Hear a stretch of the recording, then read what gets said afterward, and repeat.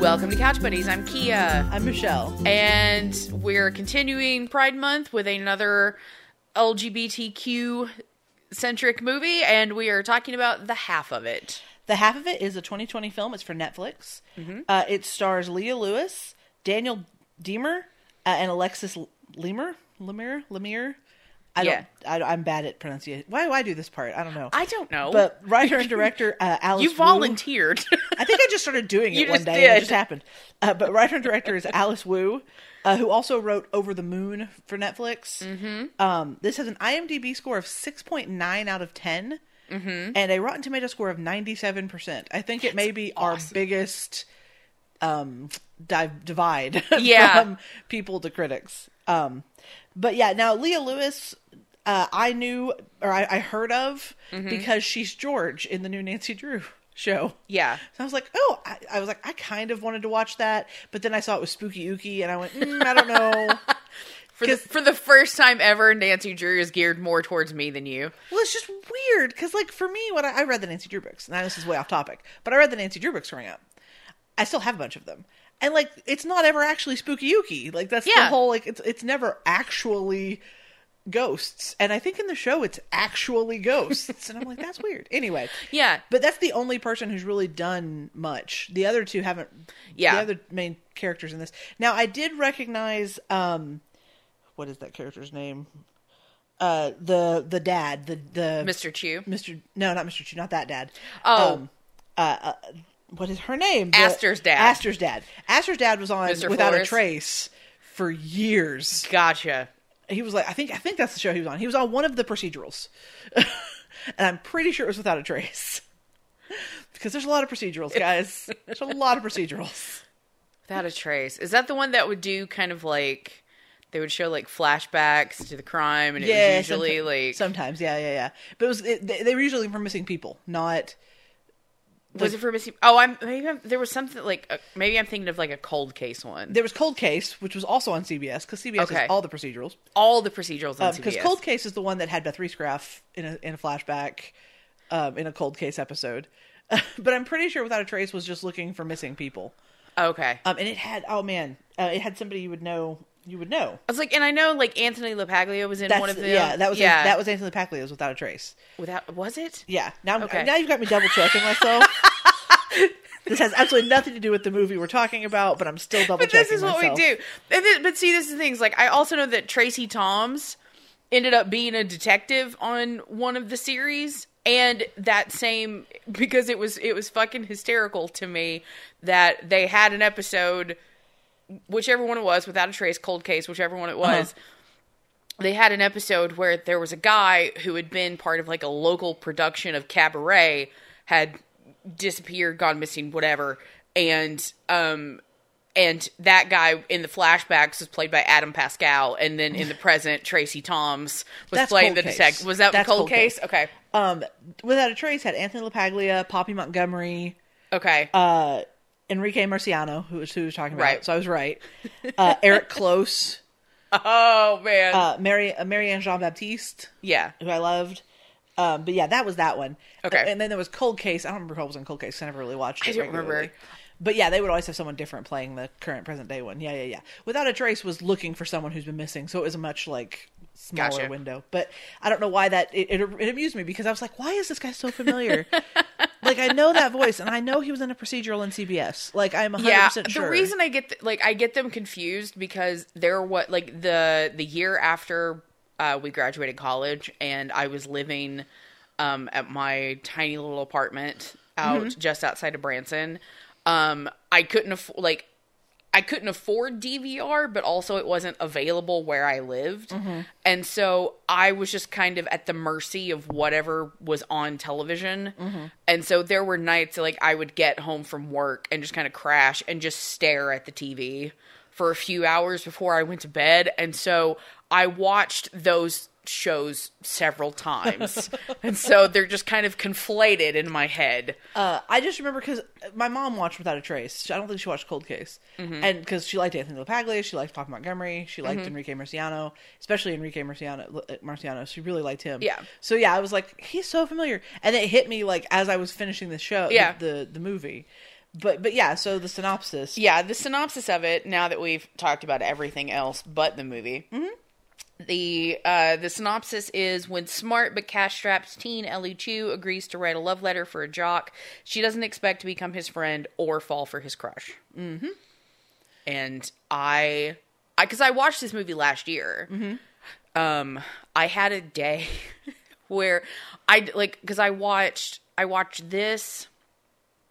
I watched something else, and I watched Fast Color, which has Gugu and Botha Raw in it. Ooh, love of my life. And it just happened to be a day of like, fuck, I picked some bangers. And there is something like so like sweet and melancholy about this movie. And it was one of those movies, like it was perfect for the mood that I was in that day. And I remember like as soon as I finished it, I texted you like, we have to cover the half of it. Yes. Yeah. And I adore it. I will say my only detriments with it, because I think the pacing is a little off for me. Because I liked the movie overall, but I felt like I spent 4 hours watching it. Like, you spent 3.5 hours watching it. I did. I felt like I spent 4 hours watching it because it's just such a slow... Like, I think it might have even worked better as, like, a mini-series. Maybe. So that it would make more sense that it was spaced out. I loved it. I did love a lot of aspects of it. Like I said, that was my only thing, was, like, there was a couple of times where I'm like... It does feel kind of like the beginning of it is sort of stretched out. Yeah. And then like a lot happens in like the last 20 minutes. Yes. I think that was my thing. Like I would have even liked like maybe another scene or two after the church scene. I would have liked maybe another like another little bit like with her dad or something again. Like I really loved her with her dad. Like that was chef's kiss. I also recognize they're speaking Chinese within the first, 2 seconds.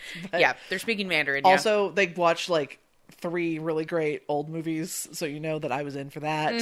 They specifically talk about one of my favorite old films. That was one of the other reasons why I wanted to watch this movie.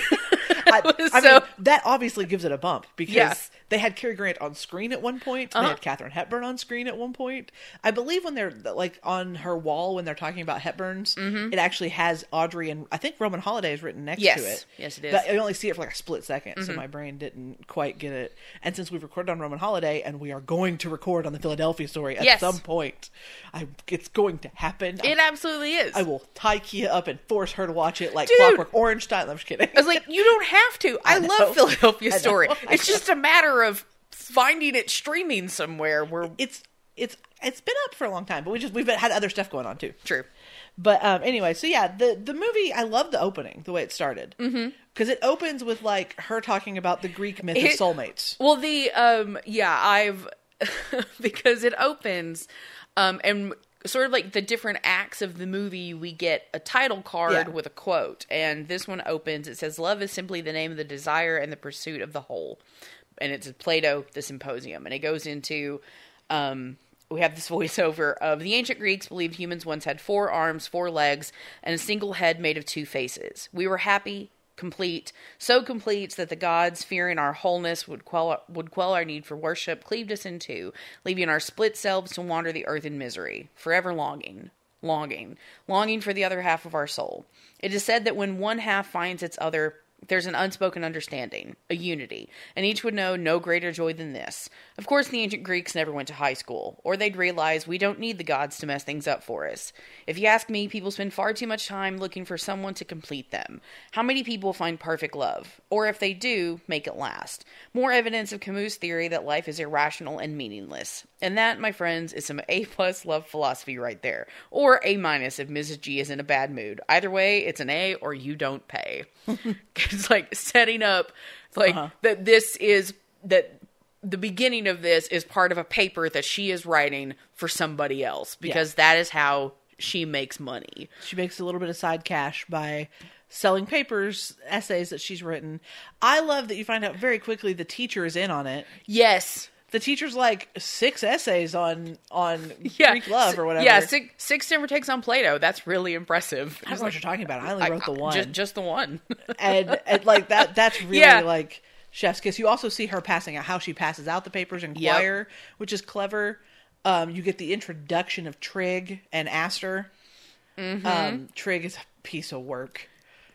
The thing about this movie is that, like, it is set in a very small, very conservative town. Yes. And so, like, there are things that happen in this movie that I'm just like, holy fuck, this is basically where I grew up. Yeah.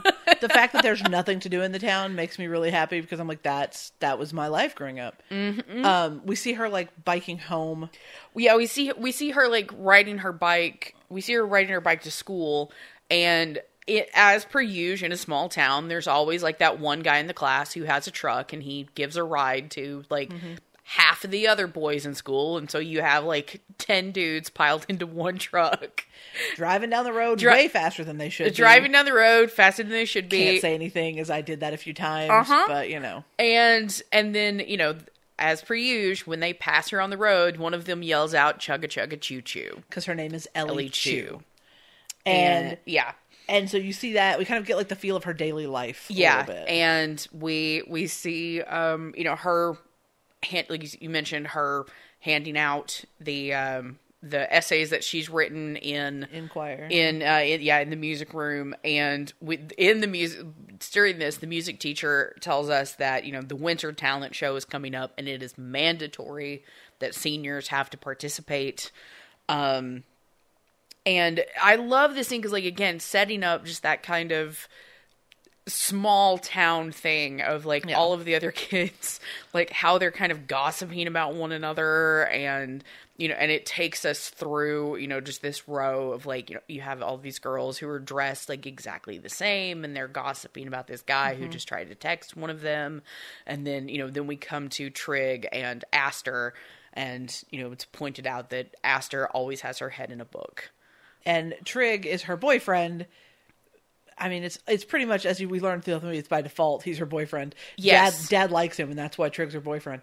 And Trig's got money. That's literally which, I mean, in a small town, if there's, you know, you're never getting out, that, like, I see why she would, why wouldn't I go for the most comfortable life I can have? Like, I get it.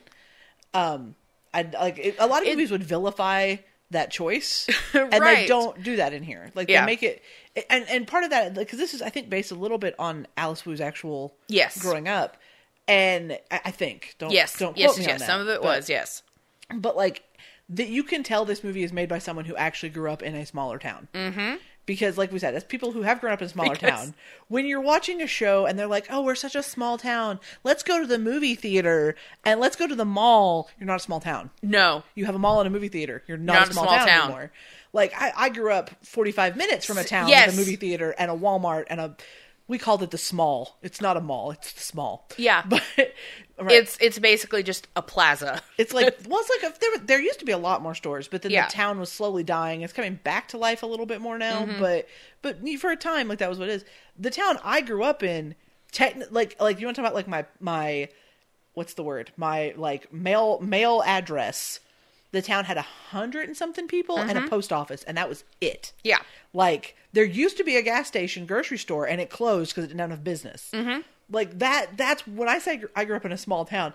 I didn't even go to school in the town that, like, I received my mail in. Yeah. We had to drive, like, we got the bus because the school bus covered our area, of course. But we only had to ride a bus for about a half hour, 20 minutes to a half hour. But it was only like a 10-minute drive. And my school was less than 400 people, K through 12. Yeah.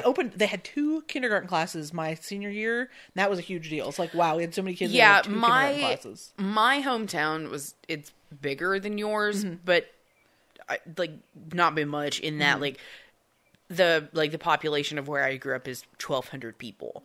And we don't have like when I tell people, like, yeah, this is where I grew up. Like, we're too small to even, like, need a stoplight. And it's all like farm. Like, it's all agriculture. We have, where I grew up, we have 2 gas stations, and within the past 10 years, we've gotten, like, the town has gotten a Dollar General.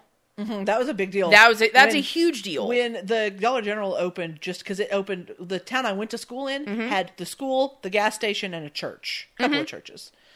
Yeah, a couple of churches. But when they opened the Dollar General, my mom was so excited. My town has 3 churches, and like one of them is Presbyterian, one is Baptist, and I think the other one's Lutheran. I don't remember, but yeah, we have 3 churches. The only business, other than there are 2 gas stations, one of them is more like a convenience store because you can go in and you can get like hot food. The other one is just strictly a gas station. And like you can go in and get sodas and stuff like that. But you know, one of them has like a fish special on Friday, so it's different. But the only business that has been able to maintain like longevity in this town, like where I grew up, is the pharmacy. Because everything else, like there were 2 grocery stores when I was really little. They both have gone out. There have been, like, there was a video store, and, you know, there have been various restaurants, and the restaurants, none of them last more than like 4 or 5 years. And so I've seen like so many restaurants come in and out of town, and, you know, just that like you might have like one good restaurant that hangs around for a while, but then it's gone. And yeah, the only one that has had any kind of staying power is the pharmacy. And that's because like that is like an essential service. Yeah, that's the gas station, which is where I worked coincidentally my senior year of high school.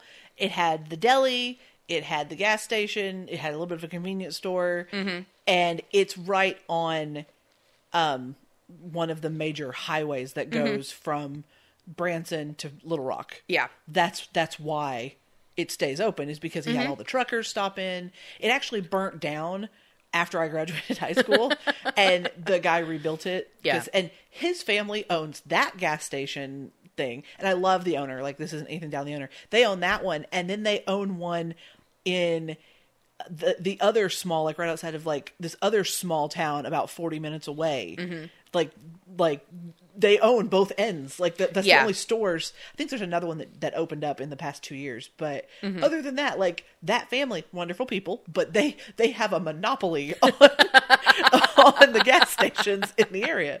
And then there was a hardware store attached to that gas station that I think he technically owned as well, but I never worked there because it wasn't like, it was connected to the building, but it wasn't actually part of the... But yeah, that in the post office. There's not even a pharmacy. Yeah. So when we watch these movies where it's like, this is a small town, this one felt like a small town. Oh, absolutely. And I was reading through some of the trivia, and somebody wanted to cut the mudding scene. Oh, good Lord. That's so real. Yeah. Somebody wanted to cut it, and Alice was like, absolutely not. She's like, because this scene like tells you everything you need to know about the people in this town. And I was like, true. Yes, absolutely. It's true. Like, I remember after prom, when I was grown up, after prom, there were 2 parties that I was aware of. And our prom was always junior, senior, because there wasn't enough people to just do a senior prom. So yeah, ours was junior, senior. To tell you the kind of people, one guy, I loved this guy to, like, he's passed now and I adored him. He held I would say mass orgy in a field. I don't know if it was an orgy. I didn't go, but he held a giant bonfire in a field.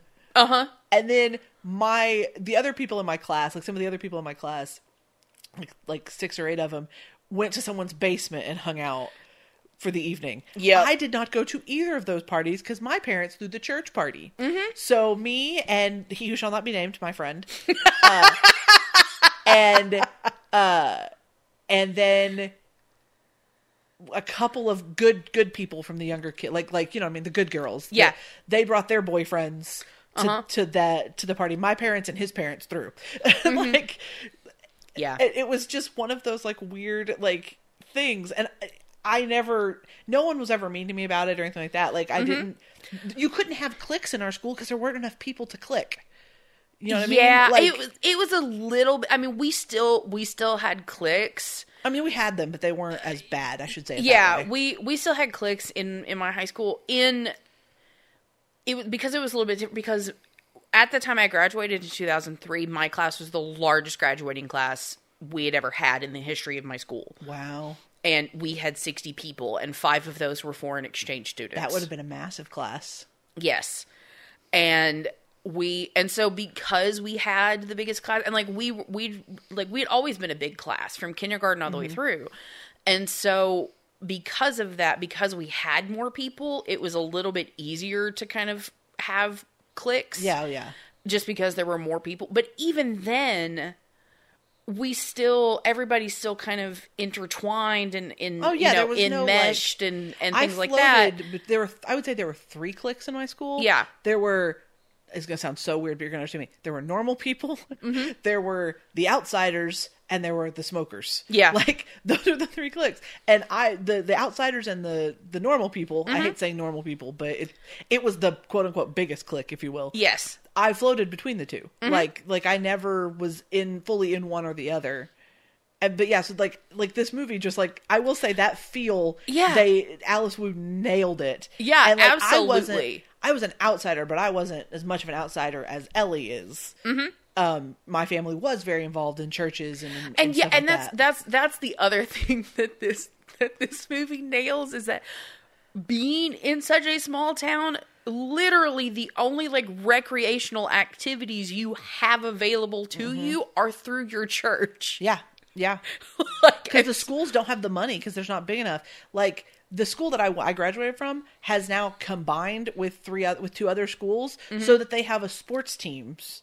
They have sports teams that can play in the bigger groups, because there was literally one of the schools they combined with had one or 2 basketball players one year, and that was it. Yeah. You can't play that. No, you can't. And so they've actually combined now. It was very weird because my school is no longer the mascot that it was, which, is probably a good thing because it was the Warriors, which isn't the most, It's borderline. It's borderline. And we definitely painted like mascots with headdresses and things like that. Like that was in the big center of the floor. Now, to be fair, there are a number of Native American people descended, but I don't think it counts. No. But now they're the Bears. I think that's what they are now, which is super weird for me. But yeah, you grow up in this town where you only have your church and occasionally little things in your school, and that's it. Yeah. I tried to start a theater department. I wanted to, because I desperately love theater, and it's something that, it's one of the reasons I couldn't get into it in college, is because there was a learning curve, and I couldn't compete. I tried. I wanted, at college, I really wanted to be involved in the theater department, but I had no idea how to scale that mountain. I tried cliques. Yeah, man. They were. But I went to the 2 teachers in the school that I trusted, because let's be honest, there were not a lot of great. That's the other thing. There's not always a lot of great teachers. There are some really excellent ones, but you have your English teacher, in this movie. Yep. That is going to be no, you can do this. You can go to college. You can be better. That was my English teachers. My English teacher was like that too. His name was Mr. Rogers, and he wasn't quite Will You Be My Neighbor, but he was amazing. I'll bet this 3 of the 4 English teachers that I had were stellar. The other one, the one that I had junior and senior year, not so much. My junior high English teacher liked to yell at people that didn't exist. That was a weird year.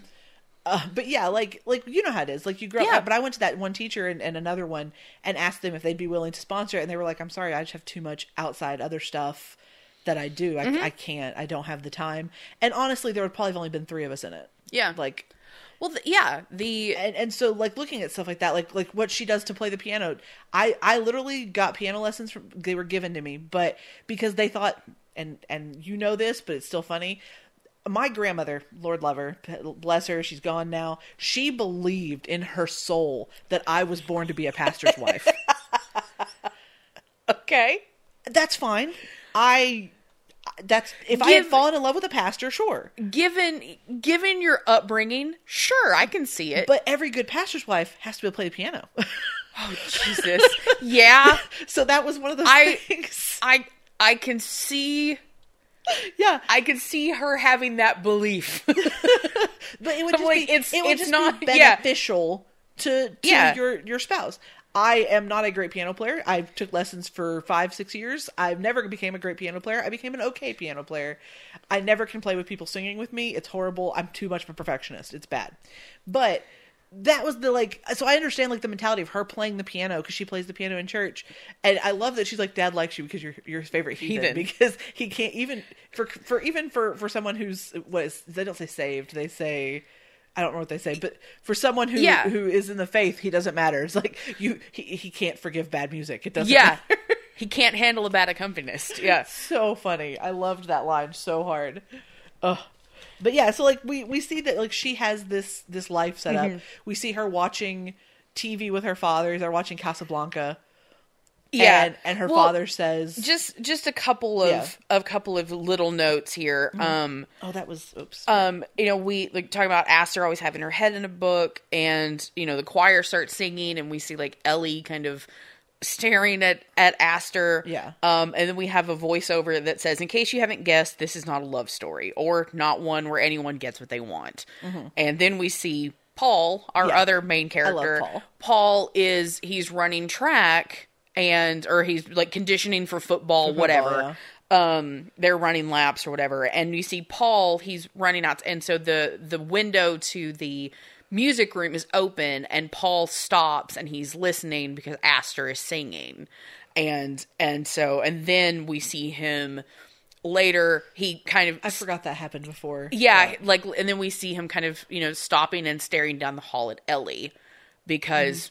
It's at this point, like everybody knows. Everybody knows, the business, the side business that Ellie is running. So he chases Ellie down and literally asks her to help him write a love letter to Aster. And I love her response is, "Get a thesaurus, spell check, good luck, Romeo." Yeah, like she's not into it. She's not going to do that. That's not a thing. Yeah. And so then we see her go home and, like I said, watch Casablanca with her dad. And her dad's like, "Wait, this is the best part." Yeah. And her dad is clearly English is not his first language. He's still struggling to learn English. They speak Chinese to each other. I think it's Mandarin. They speak Mandarin, yes. To each other. And I watch a lot of... I'm actually watching a Chinese drama right now. So I was like, oh, this is familiar. Yeah. But she asks him if he called the power company. Yeah. And he says, well, they can't... He's like, it's no use. They can't understand my accent. She's like, but did you try? Yeah. Because her big thing with her dad, it seems to be, as we look through the movie, he doesn't try. Yeah. He just sits on the couch and watches old movies to learn English, quote unquote. But yeah, is that really what he's doing, or is he just checking out? Yeah. And so we see her the next day. She's on the phone like half the day and avoiding Paul. Studiously avoiding Paul. Yeah. Like, she's on the phone, like, for half the day, like, with the power company, trying to get another extension on their power bill. And the company tells her that the company tells you, like, if she doesn't pay a minimum of $50, then it will be cut off, like, tomorrow. And while she's on the phone on hold or whatever, she runs into Aster. Yes, drops her books everywhere, and she sees that Aster is reading Remains of the Day. And it's like Aster. Yeah, it's not that she runs into Aster; she bumps into somebody else. She runs into collides. she bumps into somebody and drops her things, and then Aster helps her pick up her stuff. And so Ellie just kind of blurts out, "I'm Ellie Chu." Yeah, I know.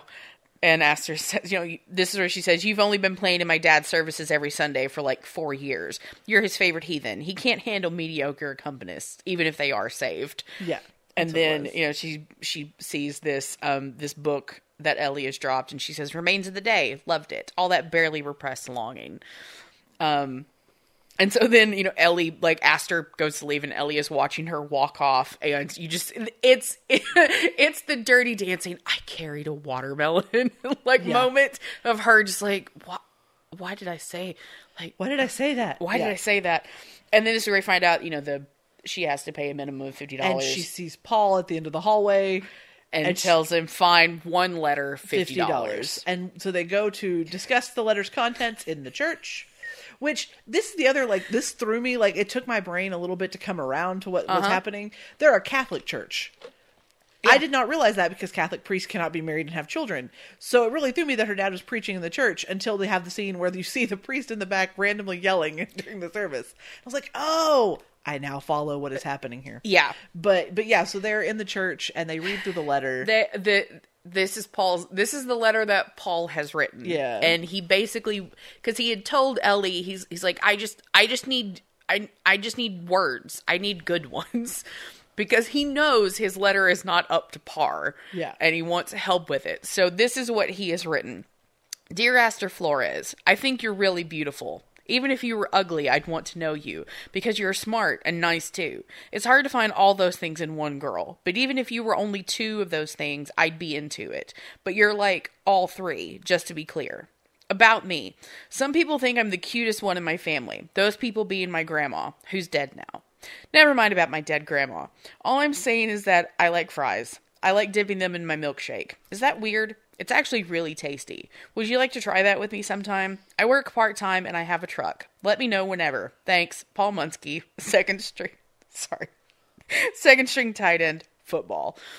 For the record, dipping your fries in your milkshake is delicious. That is absolutely It's correct. Absolutely great. I fight with my husband about this on any time this happens. It's a great combination of sweet and salty. Yes, it's something I've loved since I was a child. This is why you do things like put M&Ms in your popcorn at the movies. See, I've never been one for that. But, like, we would go to Dairy Queen after church every Sunday night. Mm-hmm. And when you were a kid, they used to give you, like, a free ice cream. Yeah. I would save... I get, like, a dilly bar. I don't know if you know what a dilly bar is. I fucking... Absolutely, I would eat the I know chocolate off the outside and stick my fries in.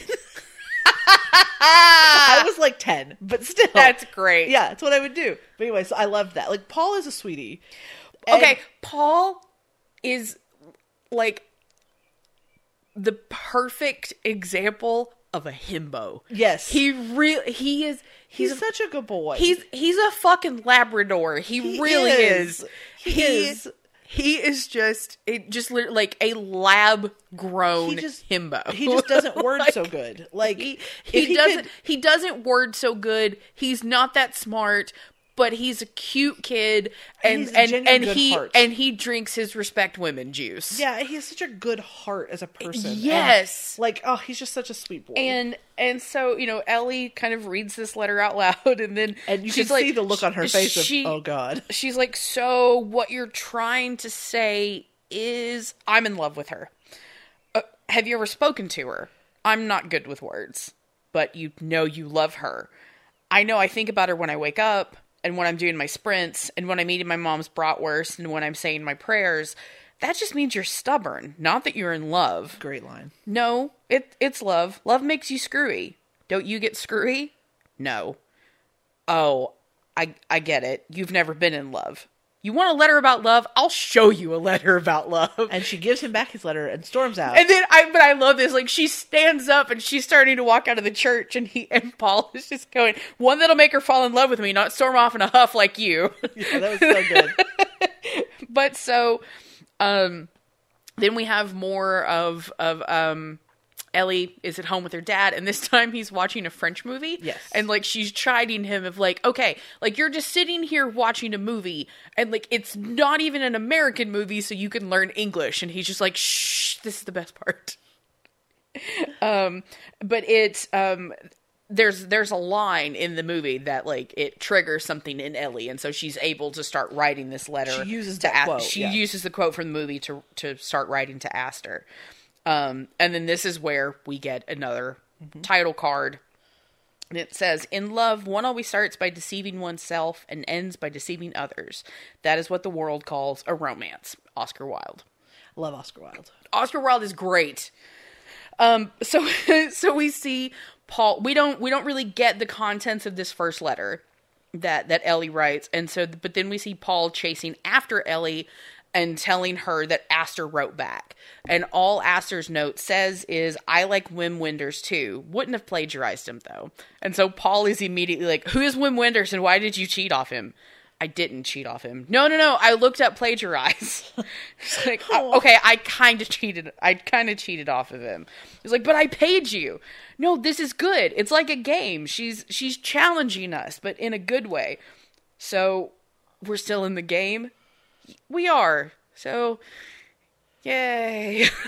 So she goes home and writes a new letter, but this one much more honest. Yeah. Dear Aster, okay, you got me. I sometimes hide behind other people's words. For one thing, I know nothing about love. I'm 17. I've lived in Squamish my whole life. If I knew what love was, I'd quote myself. Which is just such a fucking great line. I love it so much. But Paul... this is where Paul is like reading the letter, and he's like, Paul is talking about how the letter is a downer, and he's like, no, like we just need to text Aster and ask her to hang out. And she's like, no, like we're not to that phase yet. We're not to that yet. It's way too early. And she's like, besides, what is hanging out? She's like, you hang out, because Ellie is very solitary. She doesn't just hang out with people. We see her like working at the train station, and like she signals, because that's her dad's job, and so she essentially helps out with it. Yeah, we only see her dad doing it at the end of the movie. She's basically doing her dad's job, and so she is, everything about her says alone, except for when she's with her dad. Yeah, like she's and even then they're kind of in their own little bubbles. Yeah. But we see her. You know, this is kind of an important thing that comes up later. We see her alone in her room, and she's playing a guitar. Yes. And so she's kind of in the process of writing something, like writing a song. But I love this. Aster writes back and says, you know, did you know it takes 11 muscles to yawn? That's the sort of weird fact I find myself recalling to keep myself from, well, yawning or showing anything I feel, really. So yeah, I turn to other people's words too. And we see they're in church, and Aster because Trig is sitting several pews ahead of her, and Trig is taking selfies in church. Trig is one of those boys, like, yeah. And even Trig, I'm going to say this, even Trig is not a bad guy. No, he's not. He's not a great guy. He's very shallow. Yeah. That's the thing, is that he's just a very shallow guy. And then, you know, Trig is taking selfies, and then I love Aster just kind of shakes her head and then goes back to surreptitiously reading off the Kindle app on her phone, because she's hidden it in her hymn book. And she's reading Remains of the Day. But she continues in the letter and says, when you're a pretty girl, and I know that makes me sound conceited, but that's why you're even writing to me, right? When you're a pretty girl, people want to give you things. What they really want is to make you like them. Not like them as in, I like you, but like them as in, I am like you. Like, so I'm like a lot of people, which makes me kind of a no one. And then we see once again, Paul is asking to text Aster. And Ellie's just like, no, it's too soon, because if you do, then Aster is going to think you're just like everybody else. But Ellie writes back, I never really thought about the oppression of fitting in before. The good thing about being different is that no one expects you to be like them. Aster replies, doesn't everyone think that they're different, but pretty much we're all different in the same way? And here's where we see Aster accidentally drops the letter under her seat in English class. Yes. Because Trig is outside honking at her, and it's like, babe, come on, it's tacos. So she kind of rolls her eyes and goes to meet Trig, but ends up dropping the letter. Did we see the bathroom, like the bathroom scene? This is right here. Oh yeah, right. This is right here. We see Aster drop the letter in English class, and then we see Ellie in the bathroom, and Ellie is washing her hands, and Aster comes in, and because the stalls are full, Aster's standing there waiting, and Aster and Ellie are kind of stealing glances at one another, and then they kind of meet eyes in the mirror. The shot there is gorgeous. I love it. Because it's all, really, you're just watching the mirror. You can't see. That's all you're doing. It's so nice. Like, it's so good. I love it. But, you know, like I said, they kind of finally meet eyes, and then, you know, and Aster smiles at her. But there are two girls in the stalls, and they're having a conversation, and these two girls, they start talking about Trig and Aster. And how lucky Aster is to have someone like Trig. Yeah, because Trig's family owns half of Squamish, and, you know, which is lucky for her, because Aster's family doesn't even own their house. Which, you know, And Aster leaves the bathroom. Aster walks out, yeah. Because she's embarrassed, obviously. Yeah. Which is why, guys, before you gossip in the bathroom, make sure nobody else is there. Like, Just a thought. Oh yeah, I ran into this situation a lot of times. Well, the school that I went to apparently took the doors off the bathrooms, so can't people are smoking too much. So they took the outside doors. There were still stall doors, but they took the outside doors off the bathroom. So you wouldn't have really been able to get away with it anymore.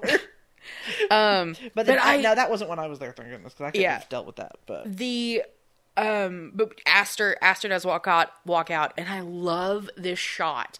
The shot is on Ellie as she is walking down the hallway, but as she walks past, and we see her walk past Aster, and Aster is on the left side of the screen, and Aster is looking across the hallway at Paul, and we see Paul is standing there holding his phone, and he's looking at Aster, and Ellie is just walking down the middle of this. And I don't know, there is something about the composition of their shot.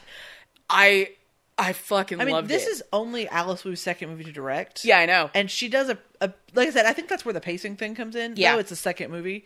But I really, the shots in it are, art. There's no other way of looking at it.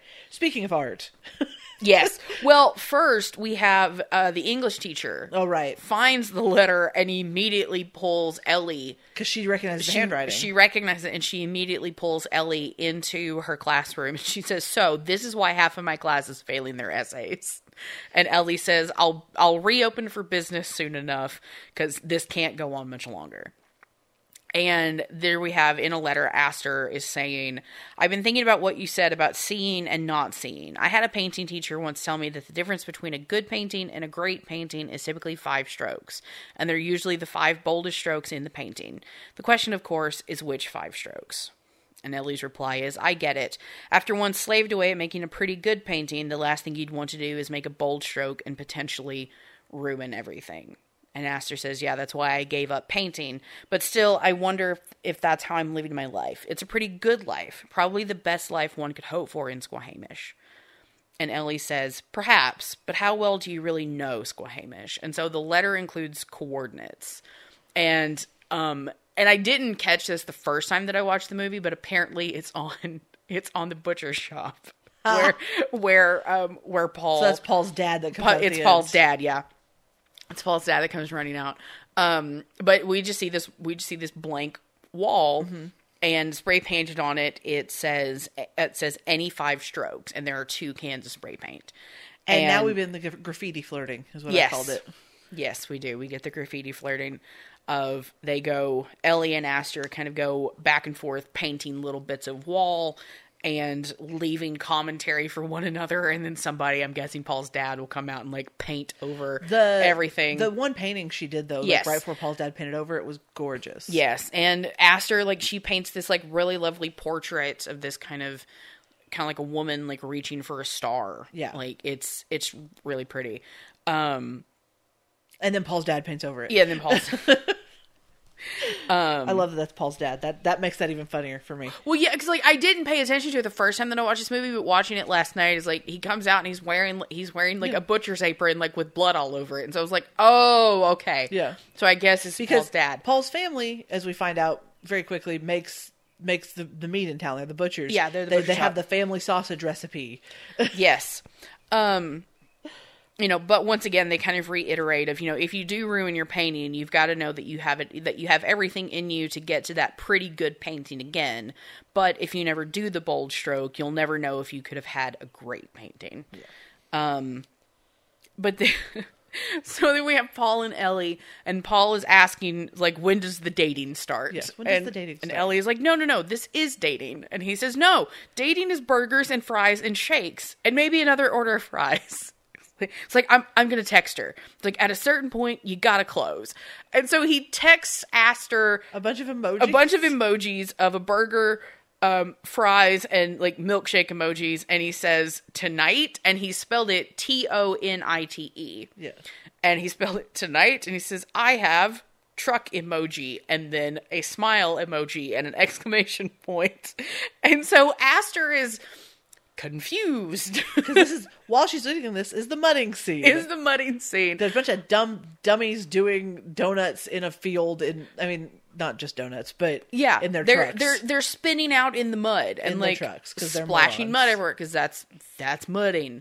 Yep. And And so, like, Aster is sitting, and she's with, like, 5 or 6 other girls from the school, and all these other girls are literally dressed exactly the same. They're wearing jeans and pink shirts and jean jackets. Paul, and they're all like, Trig.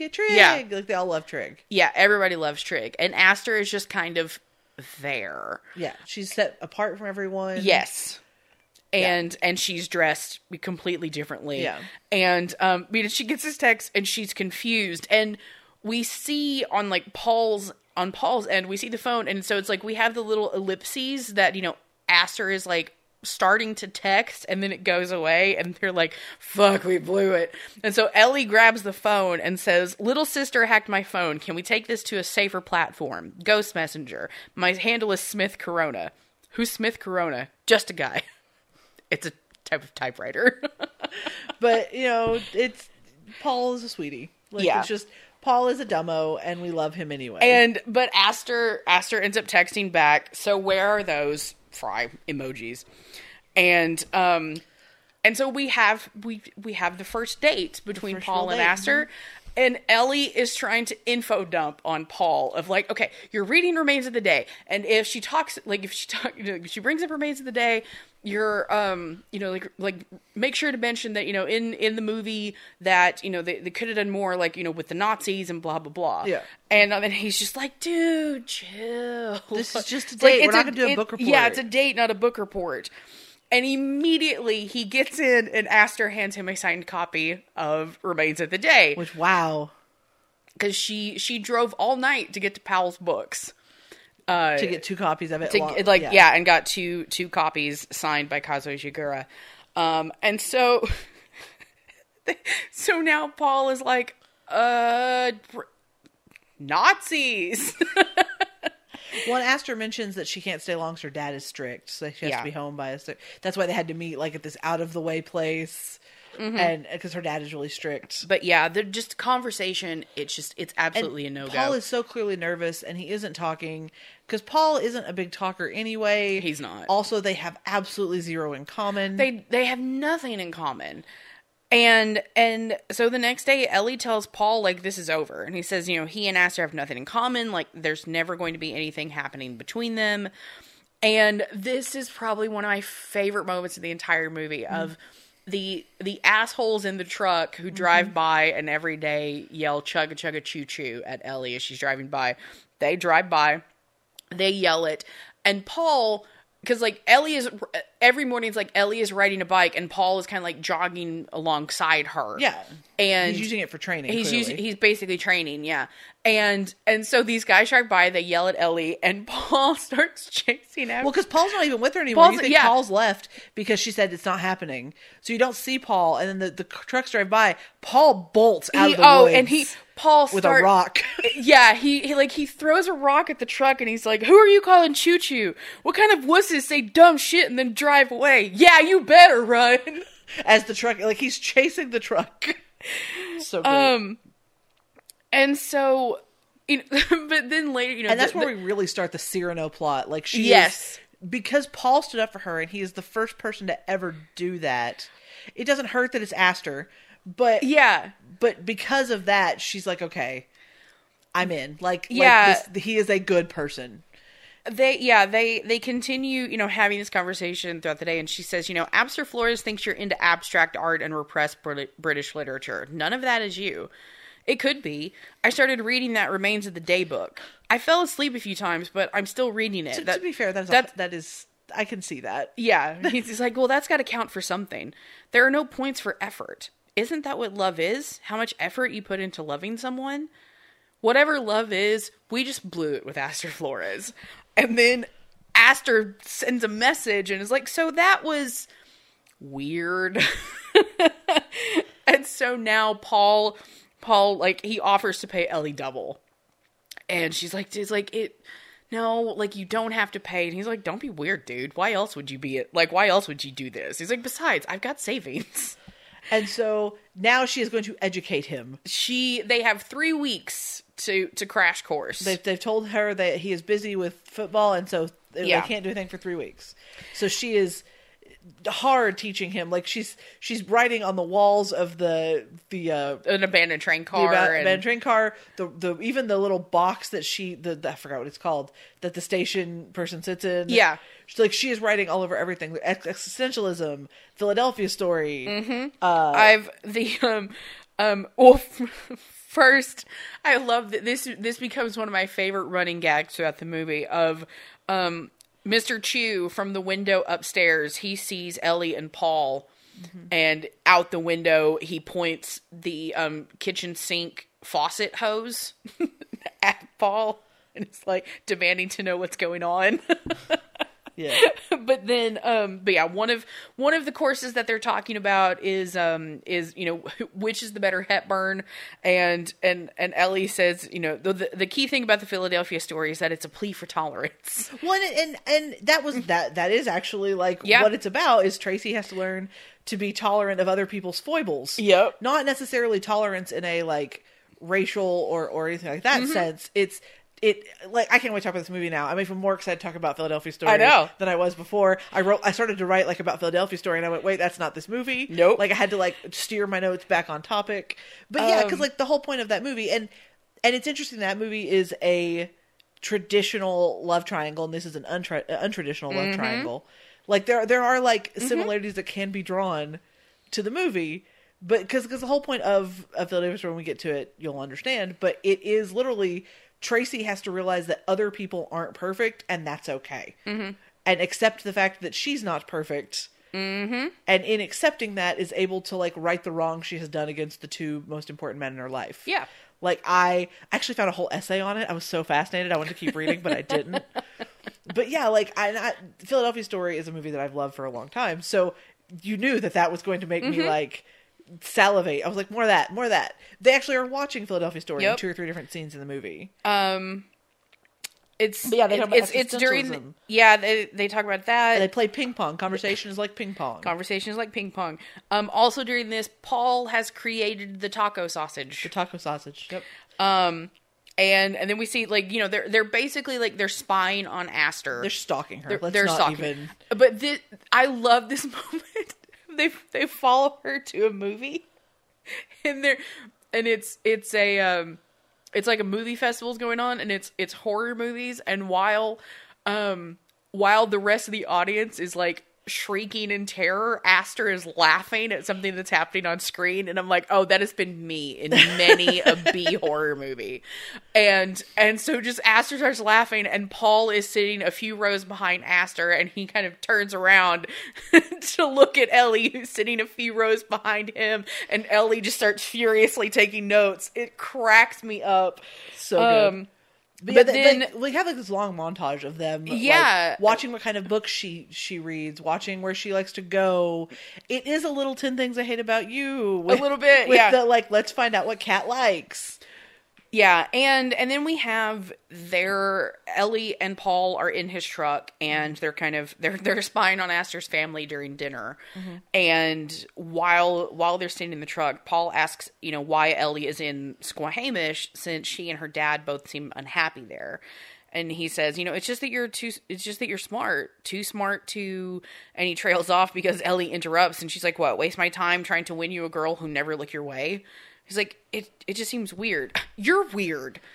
And then she gets out of the truck and she starts to storm off, and because conversation is like ping pong, and you have to give some things, and they've been talking about existentialism, and they've been talking about Sartre. That's so good. And all this, and they've been talking about no exit, and he just he hasn't really understood, and it's just, this idea of this idea of hell. Why wouldn't you just leave? Why wouldn't you just leave? And so finally, she starts to storm off, and he yells out after her.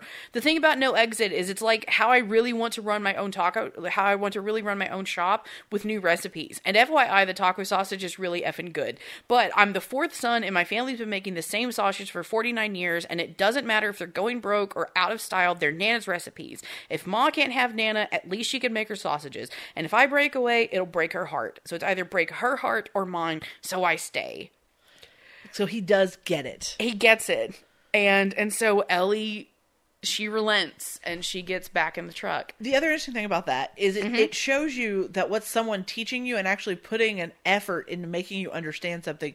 You can teach almost anyone something, like a difficult concept like that, if you just take the time. Like, I love that, because at the beginning, Sartre and all that doesn't mean a thing to him. And he still probably couldn't discuss it in a, like, literary setting. Yeah. But I love because there is... I mean, I'm an English major and I can say this. There's an inherent degree of snobbiness that comes around. Oh, absolutely. With that kind of thing that I always hated. I know you hate. But, like, certain teachers at our school were like that. Like, the pink ribbon. I mean... I knew you were going to bring it up. But I'm just saying, like also, you can take something difficult and break it down and teach someone. Yeah. And I love that, like, their friendship is partially built on her teaching Paul existentialism, which is not something that, like, you would think is going to be a main foundation of your friendship. Like, I really enjoyed that he finally got it, and that's what, for her, that signifies, oh, he is maybe worthy of Aster, but also he's my friend. Yeah. Like, no matter what she tries to deny, they have formed a relationship. They have. And I like that that's kind of the signifier that they've formed a relationship, and he's not a complete idiot. Like, he's not Eric Matthews.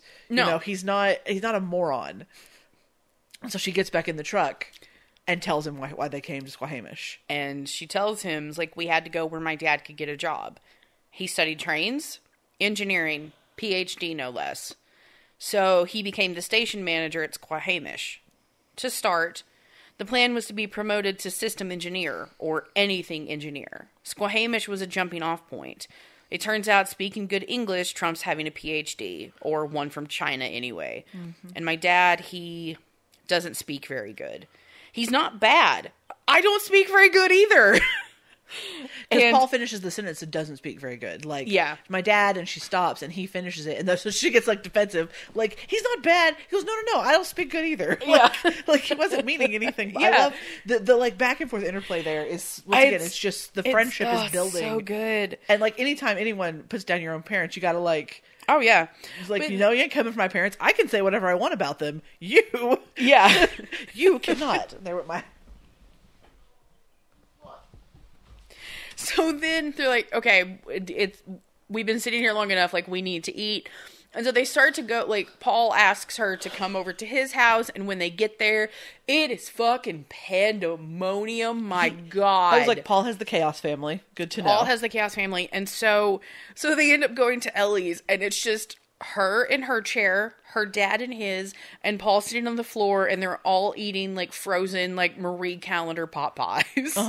And Paul is just as happy. He looks so happy. He's as happy as he can fucking be. Like, and this is the other thing, he mentioned he's the fourth son, and, like, I'm gonna reference something that is we're not supposed to reference, but in Harry Potter, that's the thing with Ron. Like, Ron is the seventh son, and, like, the more kids you have, and Paul has a big family, the less you get heard.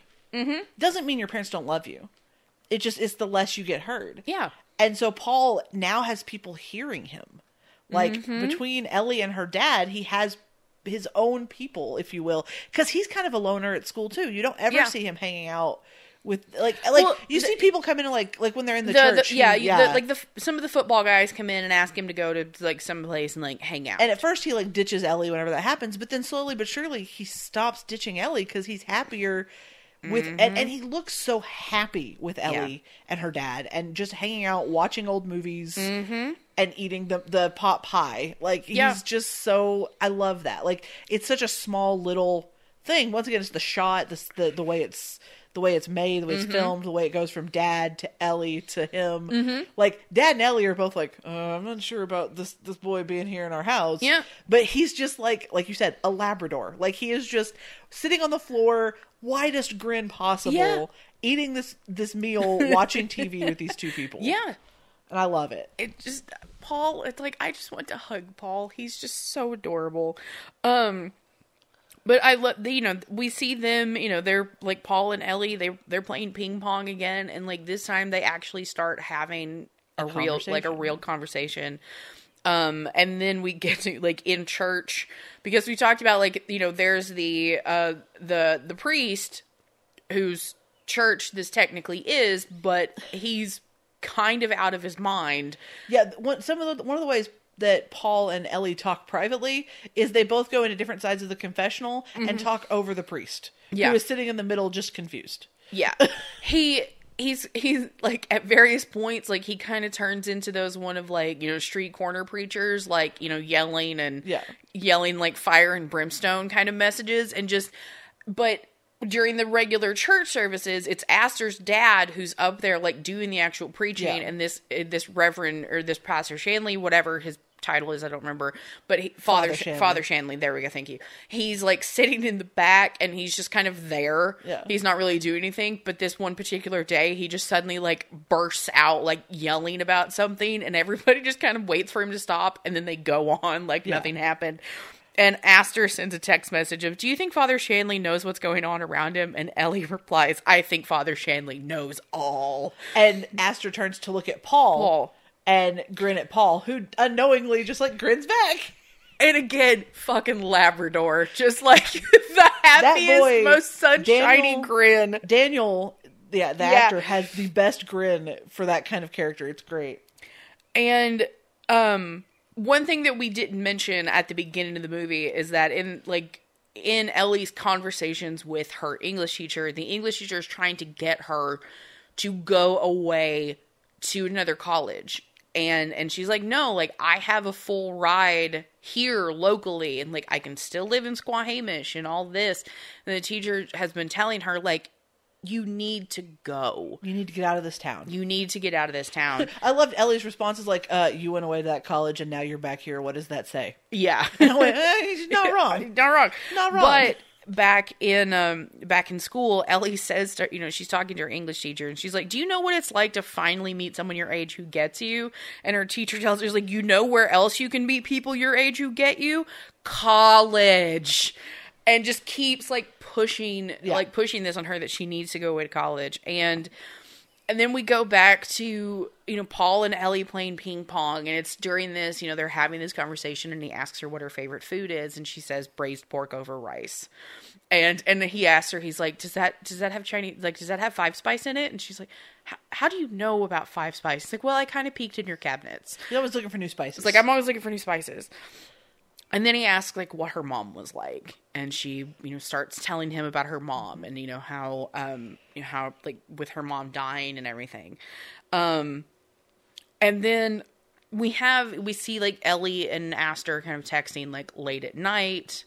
But then we have Ellie is talking to Paul, and she asks what he likes about Aster. And he says, she's pretty and smart, and she's never mean. And she smells like fresh ground flour. Why? Just wondering. What else could I like about her? And then Ellie says, I don't know. How her eyes look right into yours. How she twirls her hair when she's reading. How her laugh busts out like she can't help herself and she stops being so perfect for just a few moments. She has at least 5 different voices. How you could live in an ocean of her thoughts and feel like she knows, really knows, and she kind of trails off because Paul is getting, like, visibly upset. Like, and she thinks he's clued in. She thinks that he's finally clued in. Kind of betrayed herself a little bit here. But Paul, he didn't clue in. And Paul just says, he's like, I'm so stupid. I'm dumb. Like a real idiot. He's like, that's what you say when you love someone. And you don't even care. I mean, I love her, and I can't even, and she tells him, she's like, no, like, you try harder than anyone I've ever met, with the possible exception of my dad with my mom, to show a girl that you love them. And if love isn't the effort you put in, then what is it? And I love that, like, at this point, Ellie and Paul, like, yes, Ellie does have feelings for Aster, but at the same time, she is pulling for Paul. Like, yes. Like, she doesn't see her and Aster as a possibility in this realm. It's not even in the realm of possibility. Right. Again, Paul, but like, at first, remains of the day, this is all about repressed longing. Yeah. And I love that they brought that up at the beginning of the movie, so you kind of knew and had that in your head. But Paul, when she first became acquainted with Paul, I don't think she thought Paul deserved Aster. Right. And then, he saved her from the truck. And so she's like, okay, he's a good dude. And then the more they talk, the more she's like, yeah, like, Paul is a good man. Mm-hmm. Like, if I'm going to be with a man, like, if someone's going to be with a man, they should be with Paul. They need to be with Paul. Not Trig. Yeah. Because she ends up messaging that to... She ends up, again, late night texts between Aster and Ellie. Ellie tells Esther, or Aster, not Esther, sorry. Close enough. Everything ran together. Ellie tells Aster, that I'm just a good guy, and you should be with a good guy. Yeah. But little things that we get during here, Paul makes sausage tacos for Ellie and her dad. And they love them. They go over very well. And then this, I love this because they're talking about, Yakult, which is, it's a probiotic drink that you get in Asian grocery stores and things like that. It is, no joke, every Asian show I've ever watched. Mm-hmm. Every one of them. I had not heard of it until I watched this movie, and then it's in To All the Boys I've Loved Before as well. That's what they're drinking. They don't mention it as Yakult by name, but that they mention specifically that is the yogurt drink that they always have in the car. Right. That he goes across town to the Asian market to pick up. So yeah, but I had forgotten all about that. I've watched that movie a few more times than you. But the thing Yakult, I'd never heard of it until I watched this movie, and then because in To All the Boys I've Loved Before, they don't mention it by name. It's just a yogurt thing, and whatever. Well, yes, it is kind of a yogurt drink, but it's not really yogurt. It's not yogurt, but it's not yogurt. But I got really, really sick, and it messed up my digestive system, and so I needed I was ordering my groceries, and I just searched for probiotics, and was looking for something that could help me get my digestive system back on track, and one of the things that came up was Yakult, and I was like, fuck yes, I'm trying this. And so I order Yakult when I order groceries, and it's kind of great. And, well, I've mentioned before in here that I watch a lot of Asian TV shows. I'm not kidding. Mm-hmm. I will watch somebody buy on a lot of those Asian shows, any of them. You will see someone buy a 6-pack and just stick they just carry it around. They stick the straw in the first one and they just work their way down the line. It's just one of those things that is such a mainstay in Asian culture. It's not even questioned. Yeah. And so for us learning about it is always a really I was like, oh, I know what Yakult is. But they talk about Yakult, and Paul says that the coach has a vending machine of it in their locker rooms or whatever. But Ellie mentions, for her, she can't really get it that often because the nearest Asian grocery store is a 3-hour bike ride away. And but then we see they're watching an Indian movie where a man runs after a woman who's gotten on a train, and Ellie is like, ugh, this is so trite. And Paul's like, no, but it's sweet. Look how happy she is. She's happy and she's sad. She's crying. Yeah. And she's like, what kind of moron chases a train? Yeah. They're on. Which, to be fair, I think you and I have actually had this conversation, except for we were both Ellie. Both going okay, yeah, I get the romance of the moment, but at the same time, it's ridiculous. Oh, yeah. But, we see once again, late in the evening, Ellie playing her guitar in her room, and she has her window open, and mirroring earlier, the beginning of the movie where Paul stopped and listened outside the music room while Aster was singing. He's now over, because his family lives across the street from the train station. And so we see him taking out the trash and then stopping and listening under Ellie's window while she plays the guitar. He looks rapt. He absolutely is. He would have stood out there all night if his family hadn't yelled at him. I know. I love that. I just adore it. Once again, I adore Paul. But then we have finally, we have date number 2 for Paul and Aster, and Paul, he thanks Ellie for her help, even though he's probably going to crash and burn, and then he immediately starts crashing and burning. Well, I love that he's like, I'm going to crash and burn. No, you're going to do fine. You're going to do fine. He gets out of the car. He's going to crash and burn. Yeah. that is friendships. Yes, I'm going to build you up, and then I'm going to be it's going to be rough. I love you. It's going to be rough. but Aster kind of, saves him a little and tells him, like, it's okay. We don't have to talk about serious things. But then they're still kind of floundering. And Ellie, she's sitting in Paul's truck and she's watching all of this go down. And she can't look away from the train wreck. She can't. And so she ends up, like, taking the phone and she sends a text to Aster. And the text says, like, I get nervous when you're close. And so Aster, like, looks up at Paul and is like, you just messaged me? And he quickly grabs his phone and off he the table. takes his phone. Yep, that I did. And then, and he looks out the window at Ellie, like... I love this. But yeah, because Ellie texts Aster, I get nervous when you're close. And Aster says, why? And then Paul texts Ellie, what? And Ellie texts back, look at your phone. And so Paul dutifully, looks down at his phone. He keeps, like, quizzically looking out the window, like, what the hell is happening? and she's like, no. See, she needs to be, like, forwarding these text messages to Paul I know. He understands what's happening. I know. But Poor boy. He's so confused. But then Aster texts, Aster says, I'm just a girl. Like, and Ellie responds, you're not just a girl. And then we get Paul, and the look on his face as he is staring outside at Ellie, like, is the fucking funniest thing I've ever seen. But he texts in all caps, what are you saying? And Ellie responds in all caps, stop looking at me. Stop looking out the window, silly. And so, so then Aster's like, I'm not. Well, then what are you? And Ellie responds, also not just a girl. And it makes Aster laugh, and Paul is like, oh, what is happening here? But then Paul snaps. He does. Not in a bad way snaps, just his patience is but done. But in this moment of Ellie is trying to say something because she's trying to find the words. She's trying to find because Aster says you're strange but cute. And then Ellie is trying to think of a response and is like, I think deletes it. It's like, okay, the thing is, and then, like, deletes everything. And then before Ellie can figure out what it is that she is trying to say, Paul he can't take it anymore and he just jumps up. Because for him, this has just been minutes of silence. Yeah. He doesn't know what's happening. He has no clue what's going on. And so he just jumps up and he tells Aster, it's like I don't want to just be friends. Mm-hmm.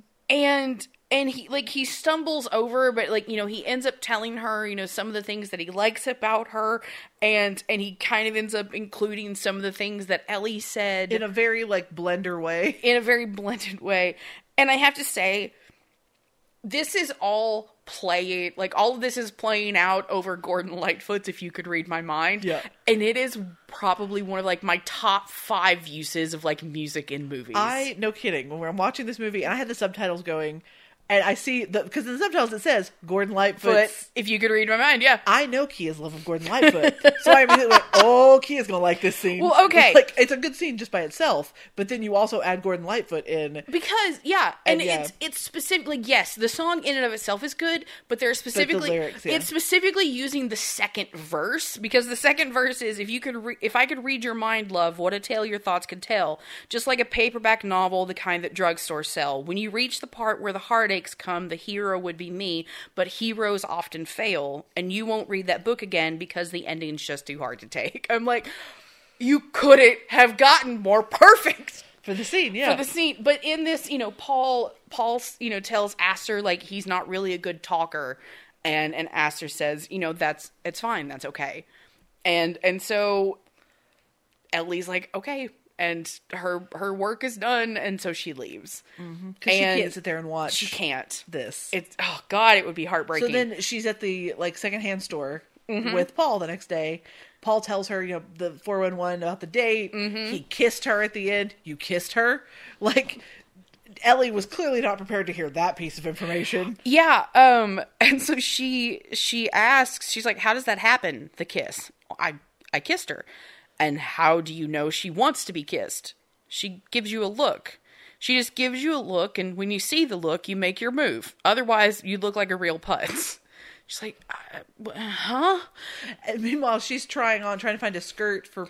She's trying to find an outfit to wear to the senior recital. Yeah, and she's put like a skirt on over her pants to like look at how it looks. And he's like, "What are you doing?" It's like, what are you doing? No, like, no, this isn't happening. And he's like, "That's not you." Well, so like, I need to perform. I need it. Like, he goes, "No, you without your jeans and your flannel. No, go to the dressing room. I'll bring you some stuff." How would you know what? I have a sister. And I'm like, that's fair. Like at this point for Ellie, anyone would be better than Ellie. Yeah. And when we see her at the day of the performance, and she's in just jeans and a white button down, looks great. Mm-hmm. Like, I was like, good job, Paul. Yeah. A+, I approve. Because he knows who Ellie is. He gets Ellie in most ways. Not always. Not yet. all. But that's because he's a little, like, we've talked about this, he's a himbo. He's slow on the uptake. He doesn't catch it yet. But. Well, and also important to note, they're talking about how Aster has gone away to a youth group thing in Sacramento. And so she's going to be out of town for a little bit. But then it's the night of the talent show. Ellie has the misfortune of following Trig. Who does like a rock and roll number, and he's dressed like Springsteen. Yeah, he's got a full band with him, all that kind of stuff. And then we have the Chugga Chugga Choo Choo guys. You can tell they've done something at first.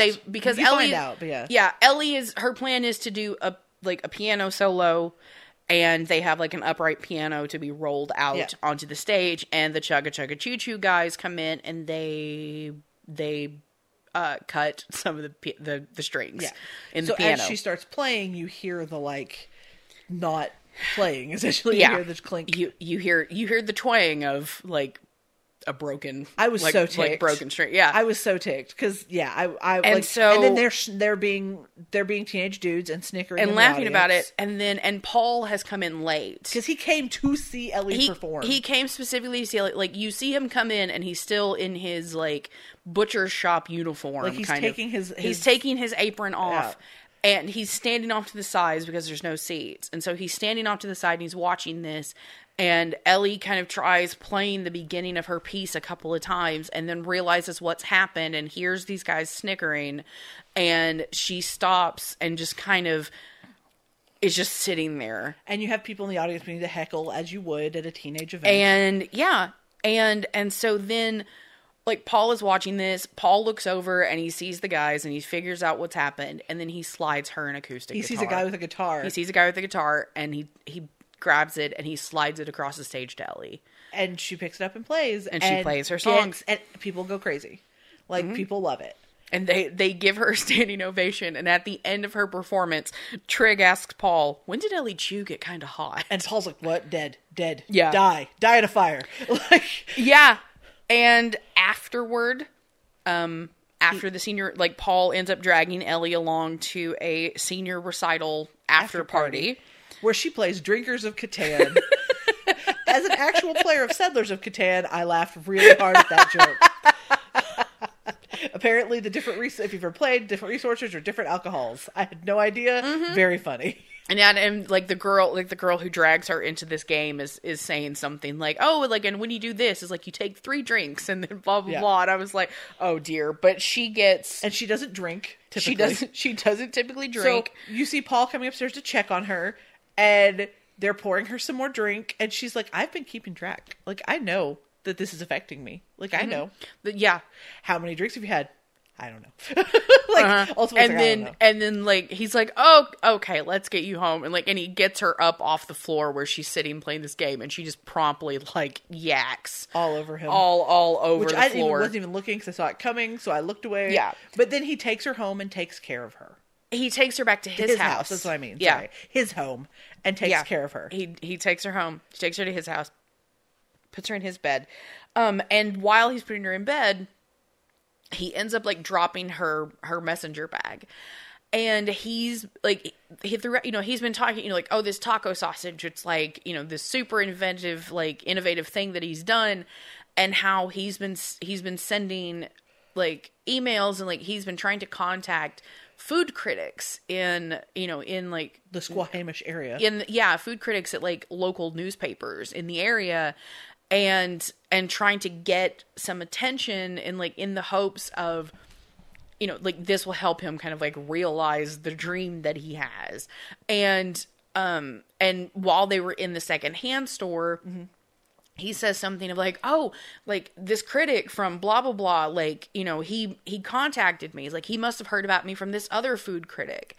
And so in this moment of he's put Ellie to bed, and he drops her messenger bag, and out of it spills like half a dozen envelopes to various food critics that she has been sending out, and she's done it in his name. Because she's his friend, and she wants him to have all the good things. And he just he looks at the letters, and he looks at her, and he realizes what's happening, and he just puts them back in the bag. And sits down in his chair and just watches her sleep. Mm-hmm.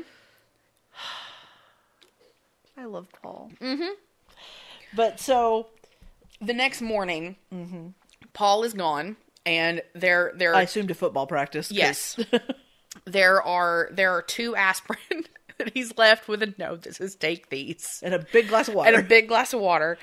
And so, you know, Ellie wakes up and she takes the aspirin, and just as, like, she's kind of, like, getting up, Aster has come by to drop off something for Paul, and that's where, like, she finds Ellie in his room, and you know, things are kind of awkward for a second, but then, you know, Aster asks about, you know, so, like, what's the deal with you and Paul? And Ellie is just like, oh, no, you know, it's like, we're just friends, like, there's nothing going on here, like, and, you know, Paul, he wanted to do some extra reading, so, like, I was lending him some books, and, you know, like, been doing reading for you. Yeah, like, he's been reading books, because, like, he wants to be able to talk to Aster. And then Aster says, on our first date, I wouldn't stop talking about books. I think I almost scared him off. I can be a nervous idiot. You could never be an idiot. Paul would never think that about you. And so it's so great. And then she shows Ellie the painting she's brought for Paul. Yeah, and it's this picture of a daisy, and that she's painted, and Ellie kind of takes it, and Ellie comments, she says, I like the stroke off to the side. Lonely, but hopeful. And then kind of realizes, and is like, yeah, he'll love it, and just hands it to her and starts to run away. And Aster tells Ellie, she's like, you know, I lied to my dad, and like, I came back from Sacramento early. She's like, so I have the whole day, like, and asks if she can just go hang out with Ellie. And so she has to go to the train. She has to go to the station. So she directs the train, and Aster thinks that is the coolest thing to ever happen. She was just like, you get to do this all the time? Like, this is so cool. Mm-hmm. I love that. It's like the thing that you find the most mundane, boring thing. Oh, yeah. Someone else is like, that is so cool. Oh, yeah. It's great. But after doing this for a little bit, and, you know, finding out that, you know, Ellie only has to do this, like, at specific times during the day, Aster asks if Ellie would like to get away. And so they drive to this hot spring, which is Aster's favorite secret place. Mm-hmm. And so they get to this hot spring, and Aster, like, strips down. Ellie panic turns around. This is probably one of the moments that I always that I have laughed the hardest when watching this movie, is like Aster starts to take off her shirt, and Ellie like whips around, and then it's like, are these deciduous trees? Yeah. just the sheer panic. Yep. But then Ellie ends up like actually getting into the hot spring, but she does so in her long underwear. Yeah. And so, you know, because of where they are, there's no cell service, and so Aster pulls out a portable radio that's playing, you know, like classic rock hits, like back in Squamish. Paul goes to Ellie's, and again, Mr. Chu pulls the kitchen faucet hose on him. But it says she's not here. Yeah, he says Ellie's not here, and but Paul has brought some meat. Because I'm not here to see her. It's like, yeah, it's like, I'm not here to see her. And it basically, like, a little, I'm just, because it's very short, but we later see. It cuts back and forth between it cuts back and forth, between Ellie and Dad, Mr. Chu, and Paul for a little bit here. And so, like, in the cutting back and forth, basically the next time we see Paul and Mr. Chu, it's like they're at work in the kitchen, and they're working with the meat, but we don't really know like what the conclusion is going to be until Ellie gets home later. So we'll come to that in a minute. We have Aster and Ellie, and Aster is saying that she doesn't think she's ever hung out with a girl and not talked about boys. And Ellie's like, your life just passed the Bechdel test. Congratulations. Yeah, I know. And Ellie's like, oh, I'm sorry. But Aster's like, no, it's nice.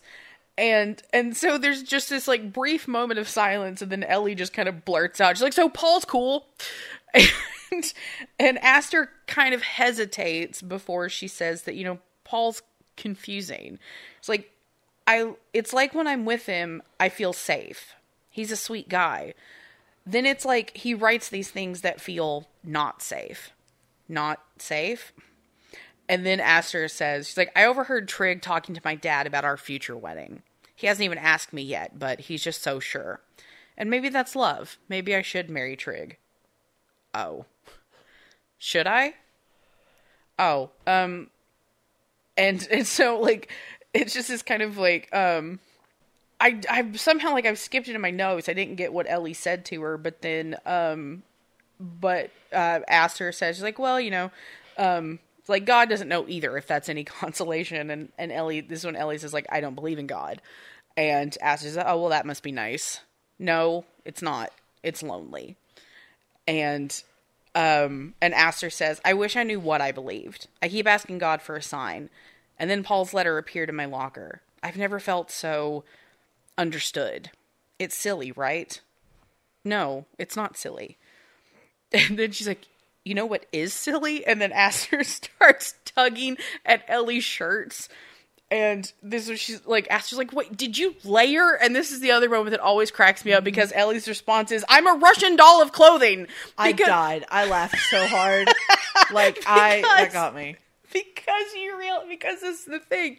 When Ellie gets into the hot spring, you see her wearing what looks like a yellow long sleeve shirt with stripes on it.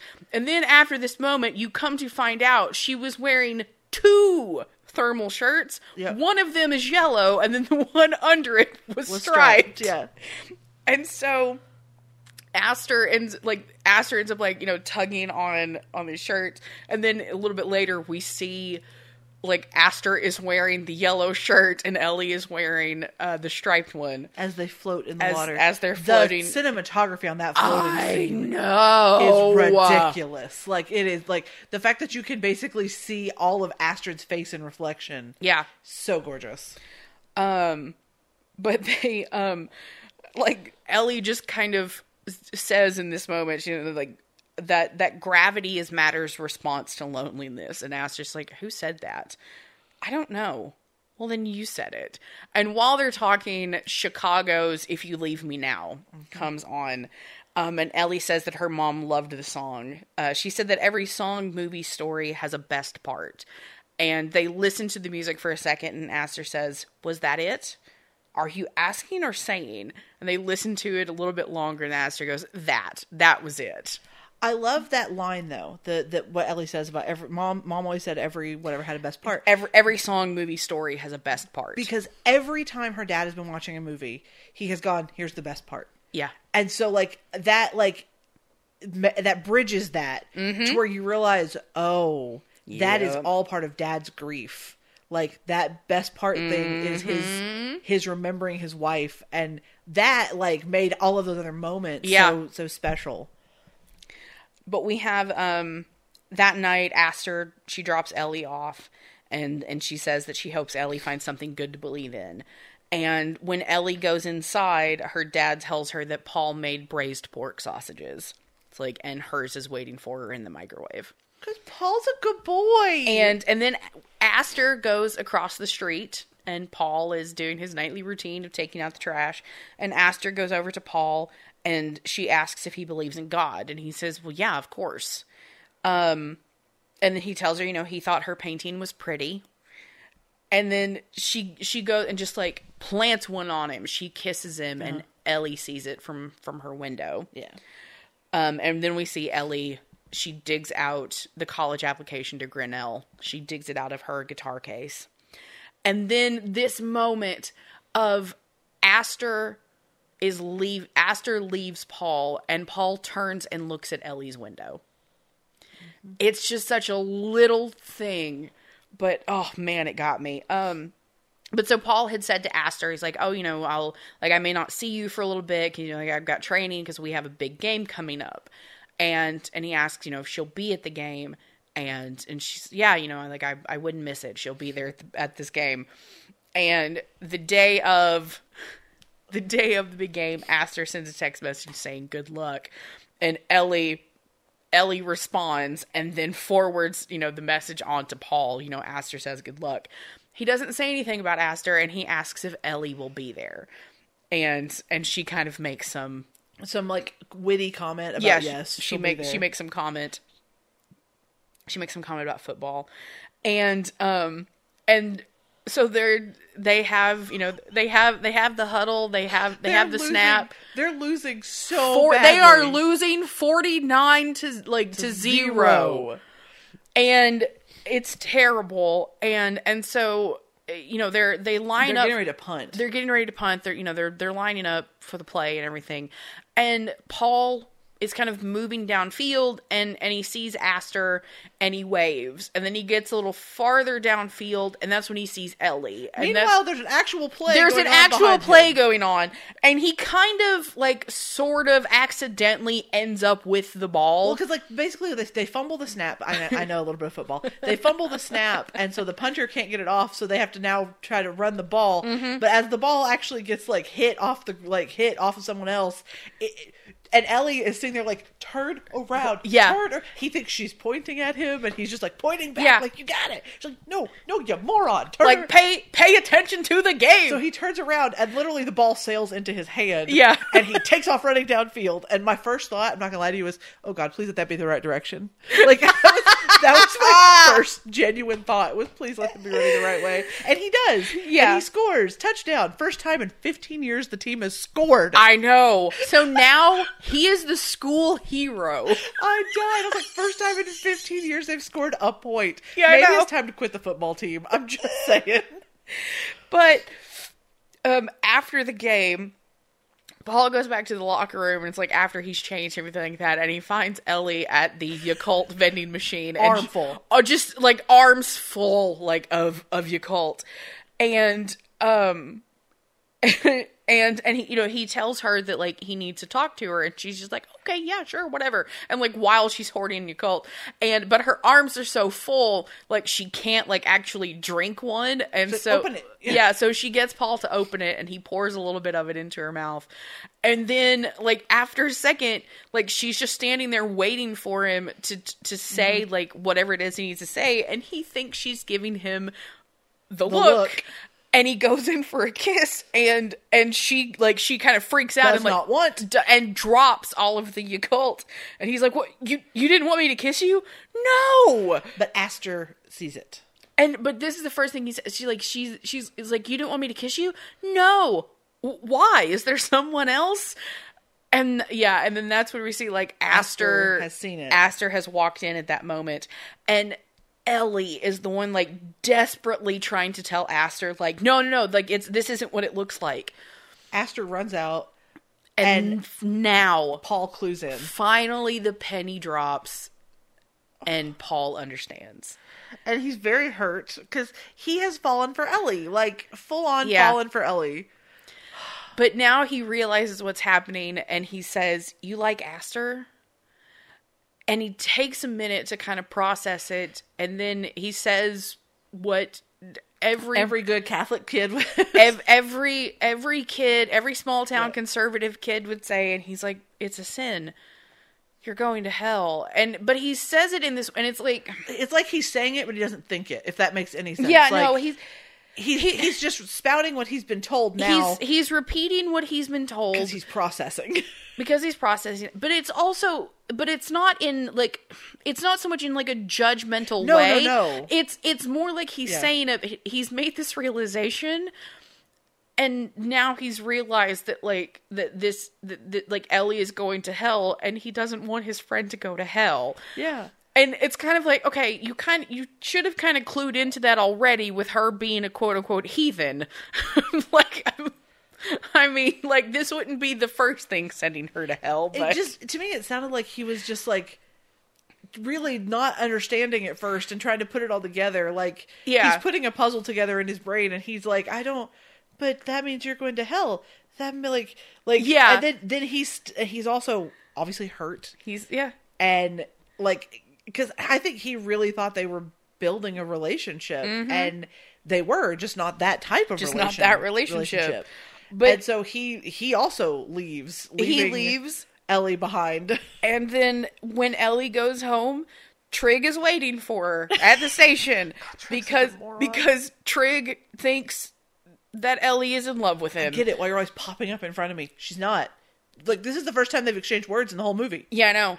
And he goes to make a move on her, and finally the payoff of every time that Paul has been around and Mr. Chu has been waiting with the kitchen sink hose, like ready to fire it on Paul. Now he fires it on Trig and just completely soaks Trig, and it's glorious. And Trig runs away.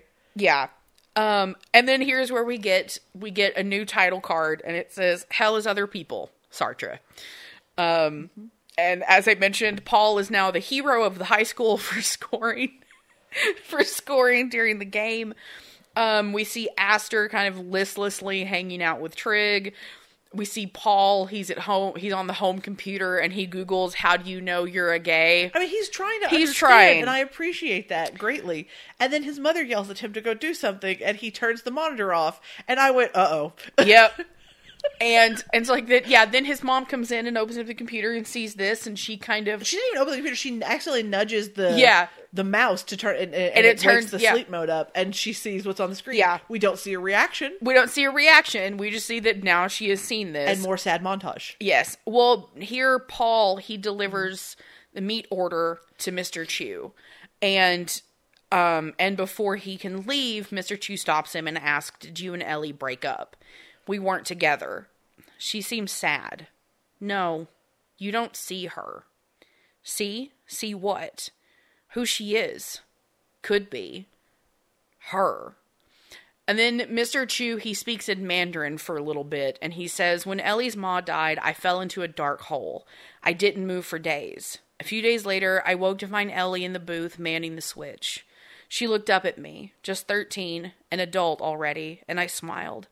And then in English, he says, "Have you ever loved someone so much you don't want anything about her to change?"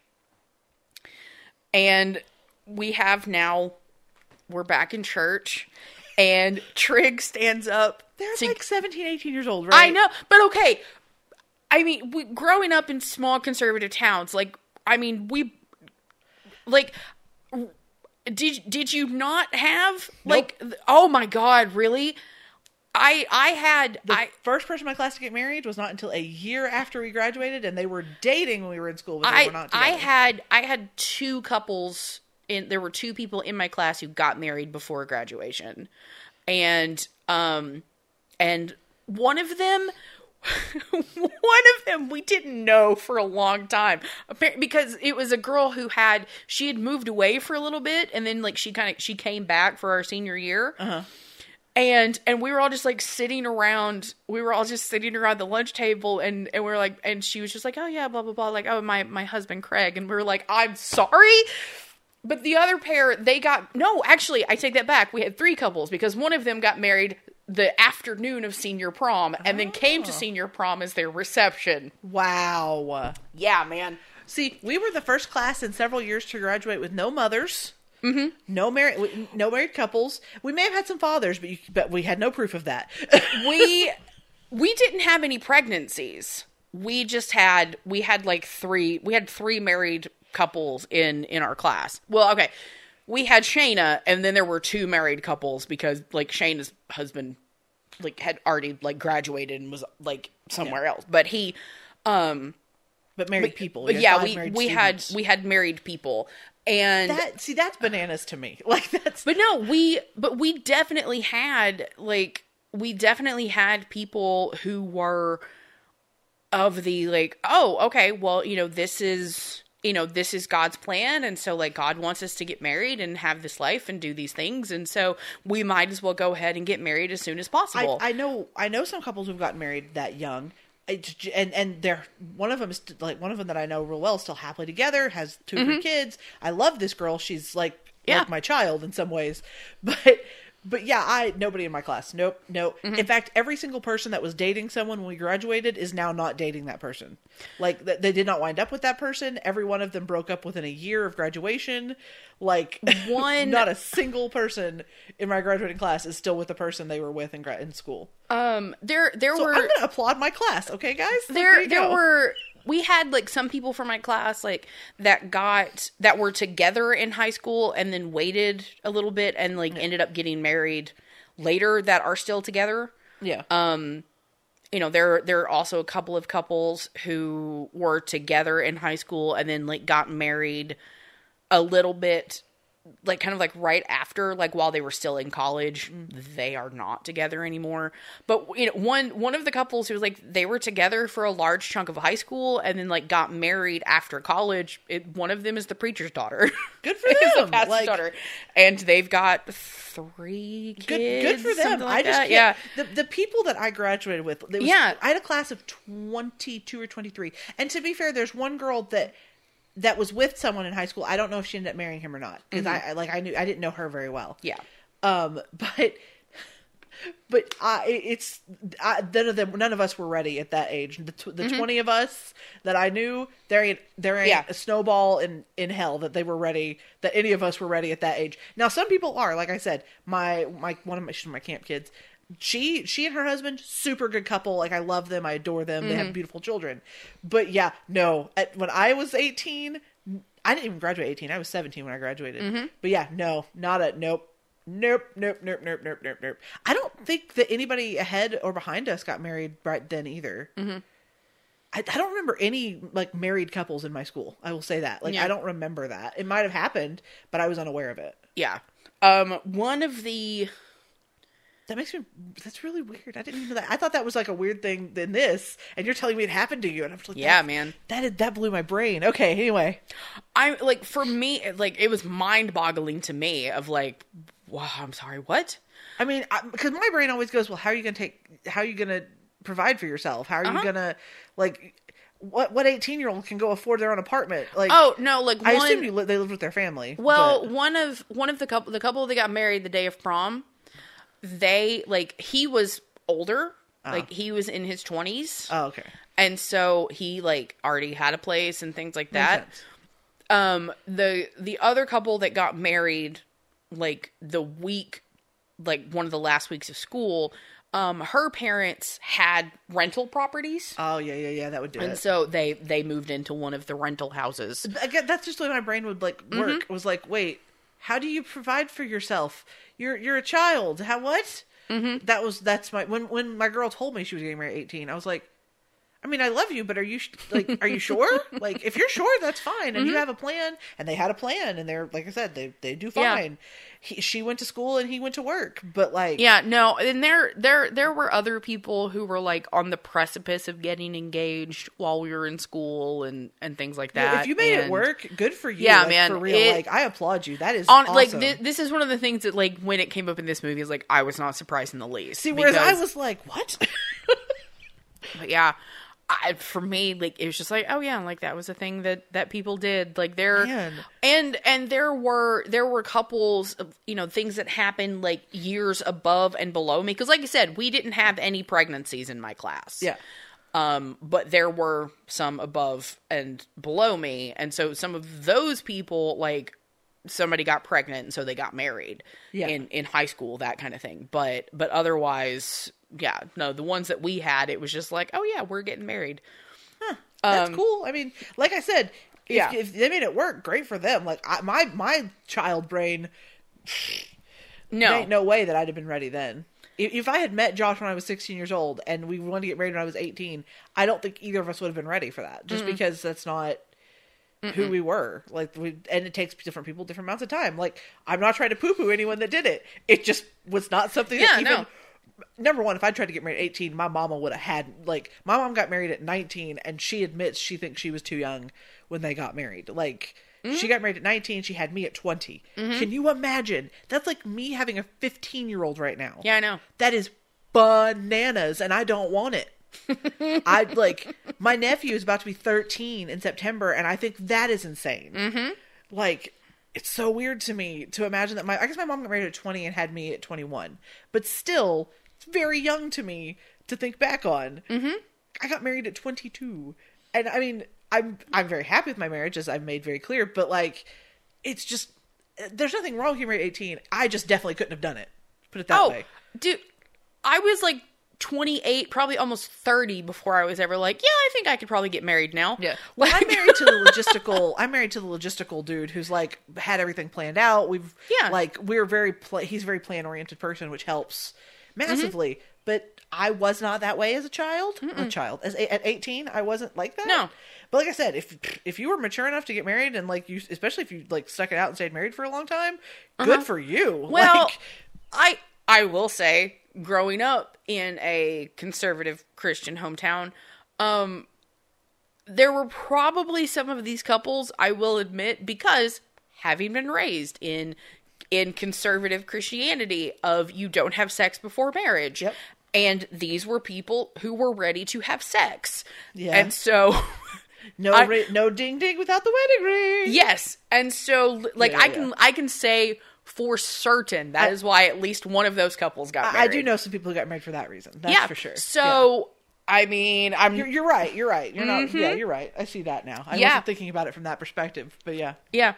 Anyway. So we have now we're in the church now that we've had that detour. Sorry. Trig is giving the final reading in the church, and he stands up and he quotes from 1 Corinthians 13, love is patient, love is kind, love is not boastful, all this.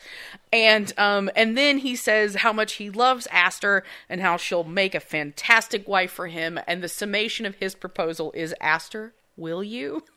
And she kind of gets panicked eyes and then gives a, like, strangled nod before Ellie just screams, no! from the balcony where she plays the organ.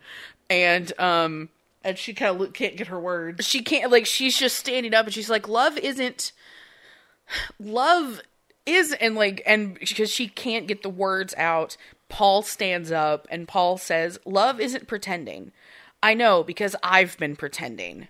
Only for a few months, but it sucks. And I've been thinking about how much it would suck to have to pretend to not be you your whole life. I always thought there was one way to love. One right way. But there are more. So many more than I knew. And I never want to be the guy who stops loving someone for loving the way that they want to love. Because also we have to mention, he was late coming to church. He was late, yeah. And he sits down next to his mom and goes, sorry, I had to grind something out. Talking about grinding at work. His mother's face. I'm going to tell you, like, I loved his speech. Like, it's beautiful. But also in the context of what his mother now currently thinks about him, I was like, oh, here it comes. Oh, here it comes. I laughed. I was like, that's such a double, it's such a double meaning. Uh-huh. That it made me so happy. I laughed so hard because I knew it was coming. But, so Paul is given this speech about, pretending and everything. And Ellie says, I also have been pretending. And Trig, because he's Trig, thinks that Ellie is about to talk about him. And he's like, oh, I know where this is going. And Ellie interrupts him. She's like, Trig, I've been writing your papers for the last 4 years. And if you'll forgive me, I'm just going to rewrite you one last time. And she says, love isn't patient and kind and humble. Love is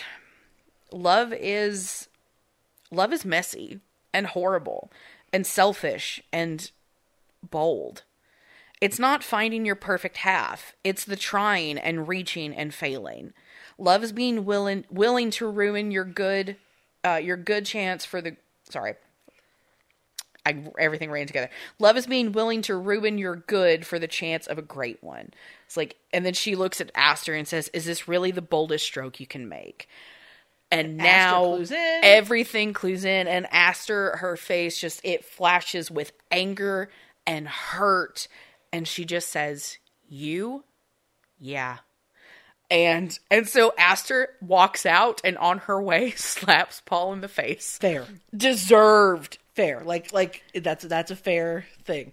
I will say that as like a Christian, the 1 Corinthians 13 is always like the but here's the thing. But here's the thing. It's not actually talking about romantic love in that passage. And like it gets used at a lot of weddings, and I'm fine with that to some extent, because I do think that like the perfect love, because love in a marriage is not always just romantic love, and there are like 3 kinds of Greek love, and this is talking about agape, not eros, and so I get real frustrated when people use this. Anyway, you talked about like it's used in a lot of weddings and things like that. Yeah.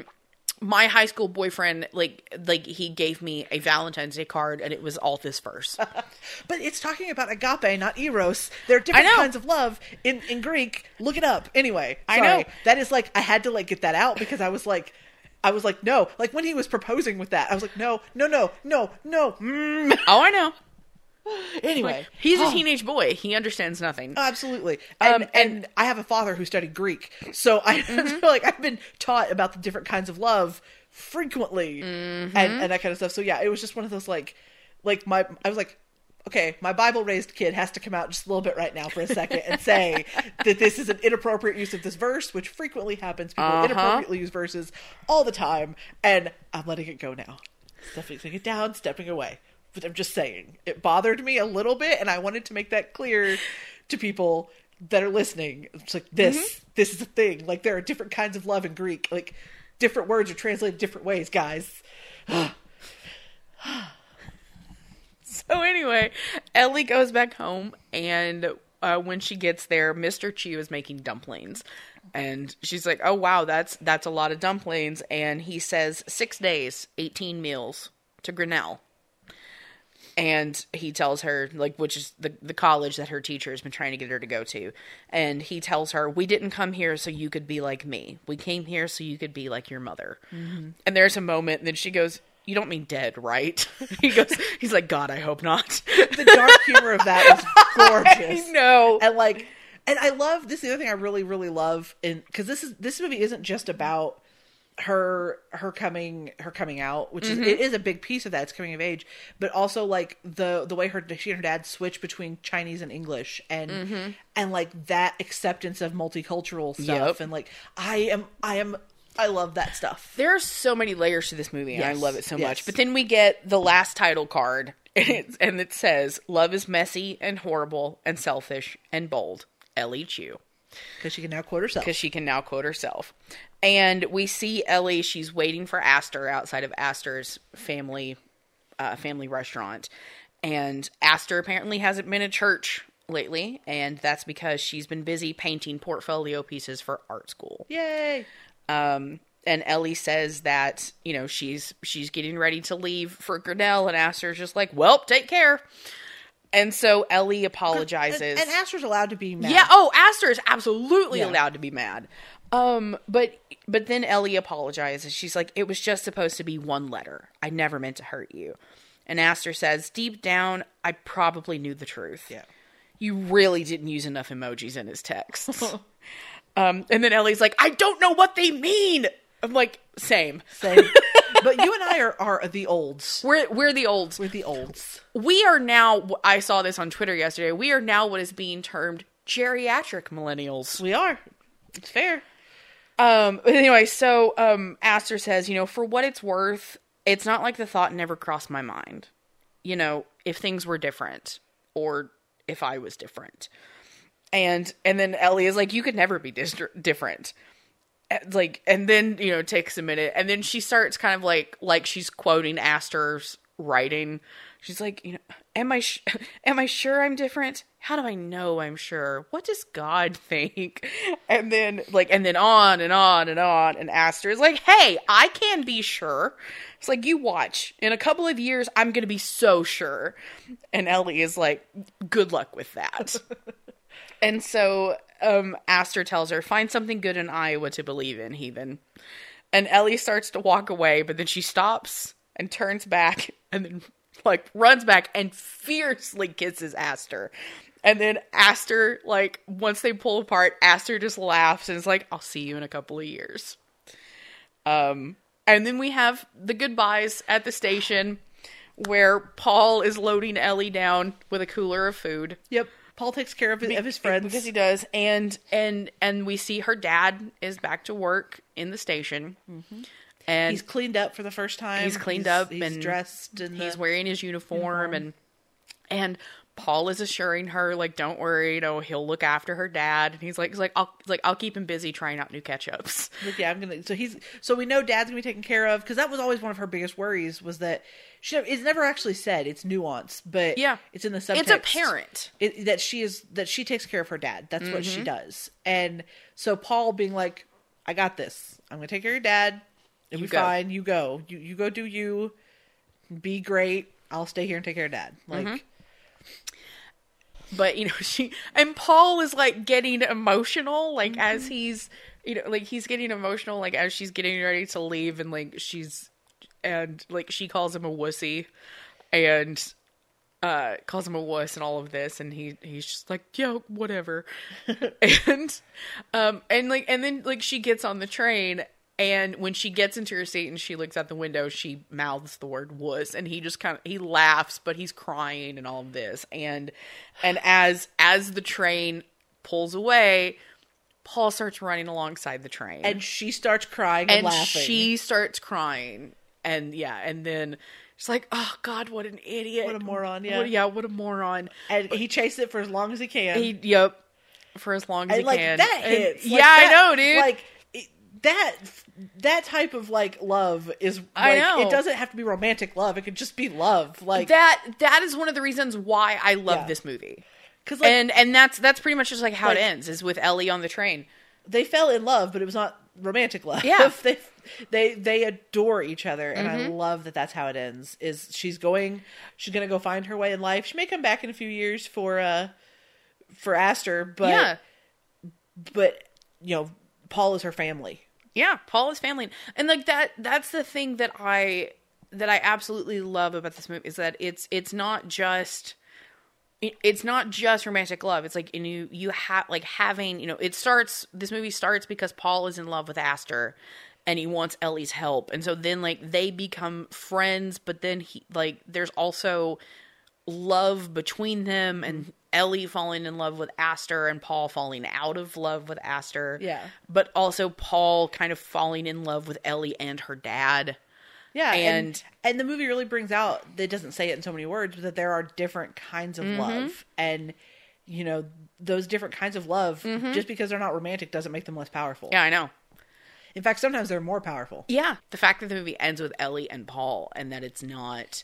that, you know, because we're told at the beginning of the movie is, like, you know, this isn't a love story, or at least not one where everyone gets what they want. Yeah. And I like that. Yeah. And especially in, like, you know, like a teen, like, coming of age movie. A Netflix teen coming of age yes, movie. Absolutely.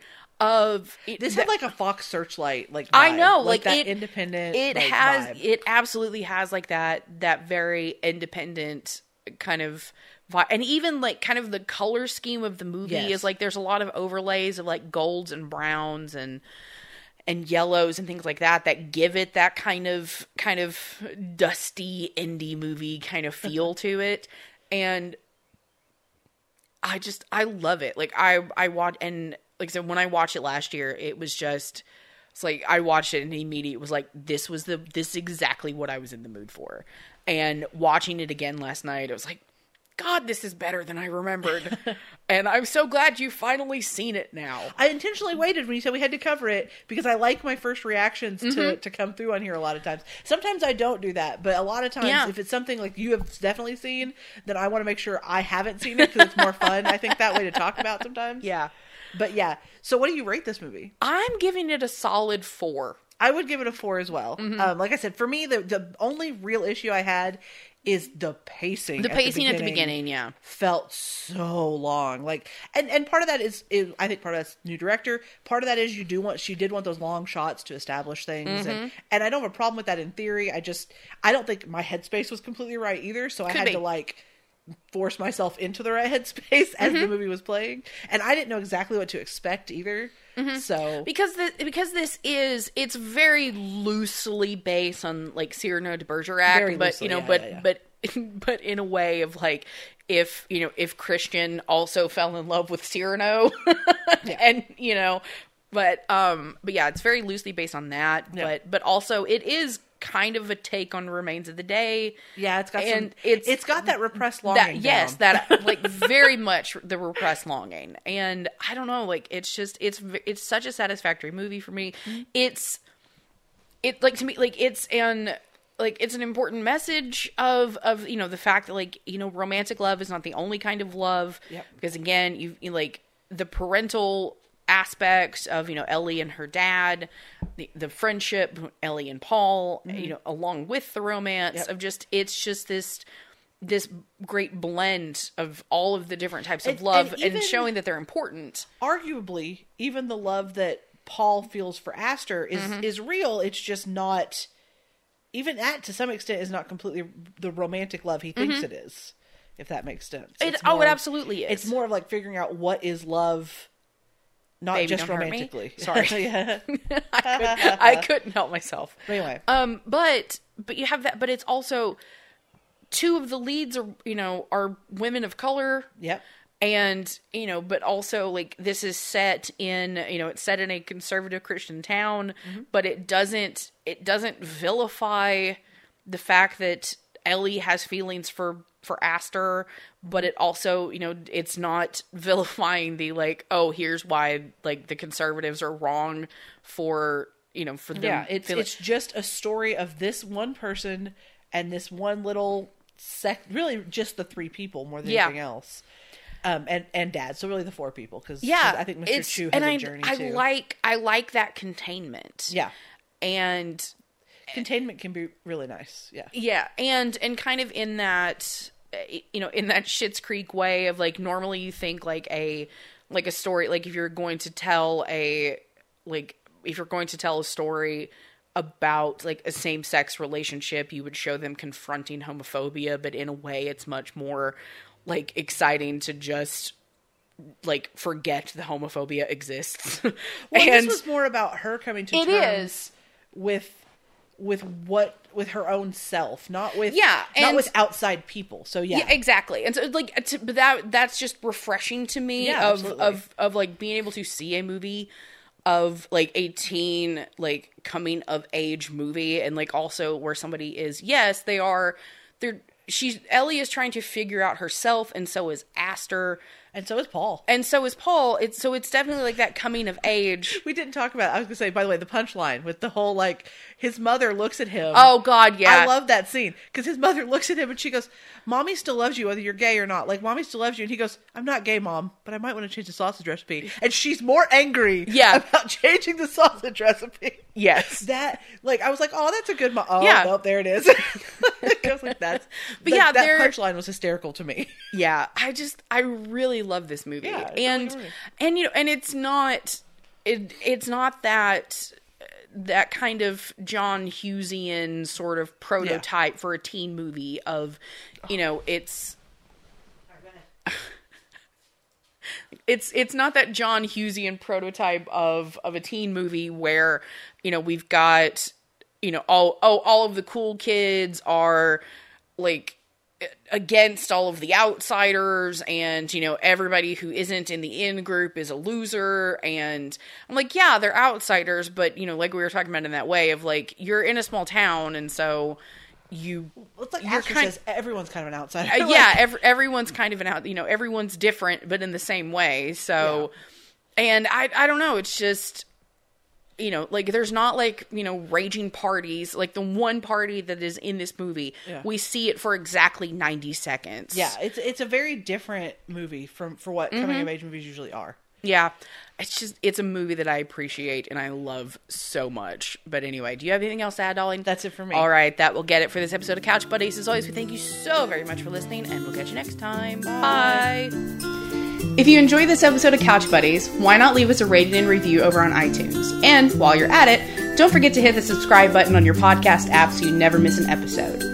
If you'd like to get in touch with us, you can find us by searching on social media. We're Couch Buddies Pod on Twitter, on Tumblr at couchbuddies.tumblr.com, and you can email us at couchbuddiespod@gmail.com.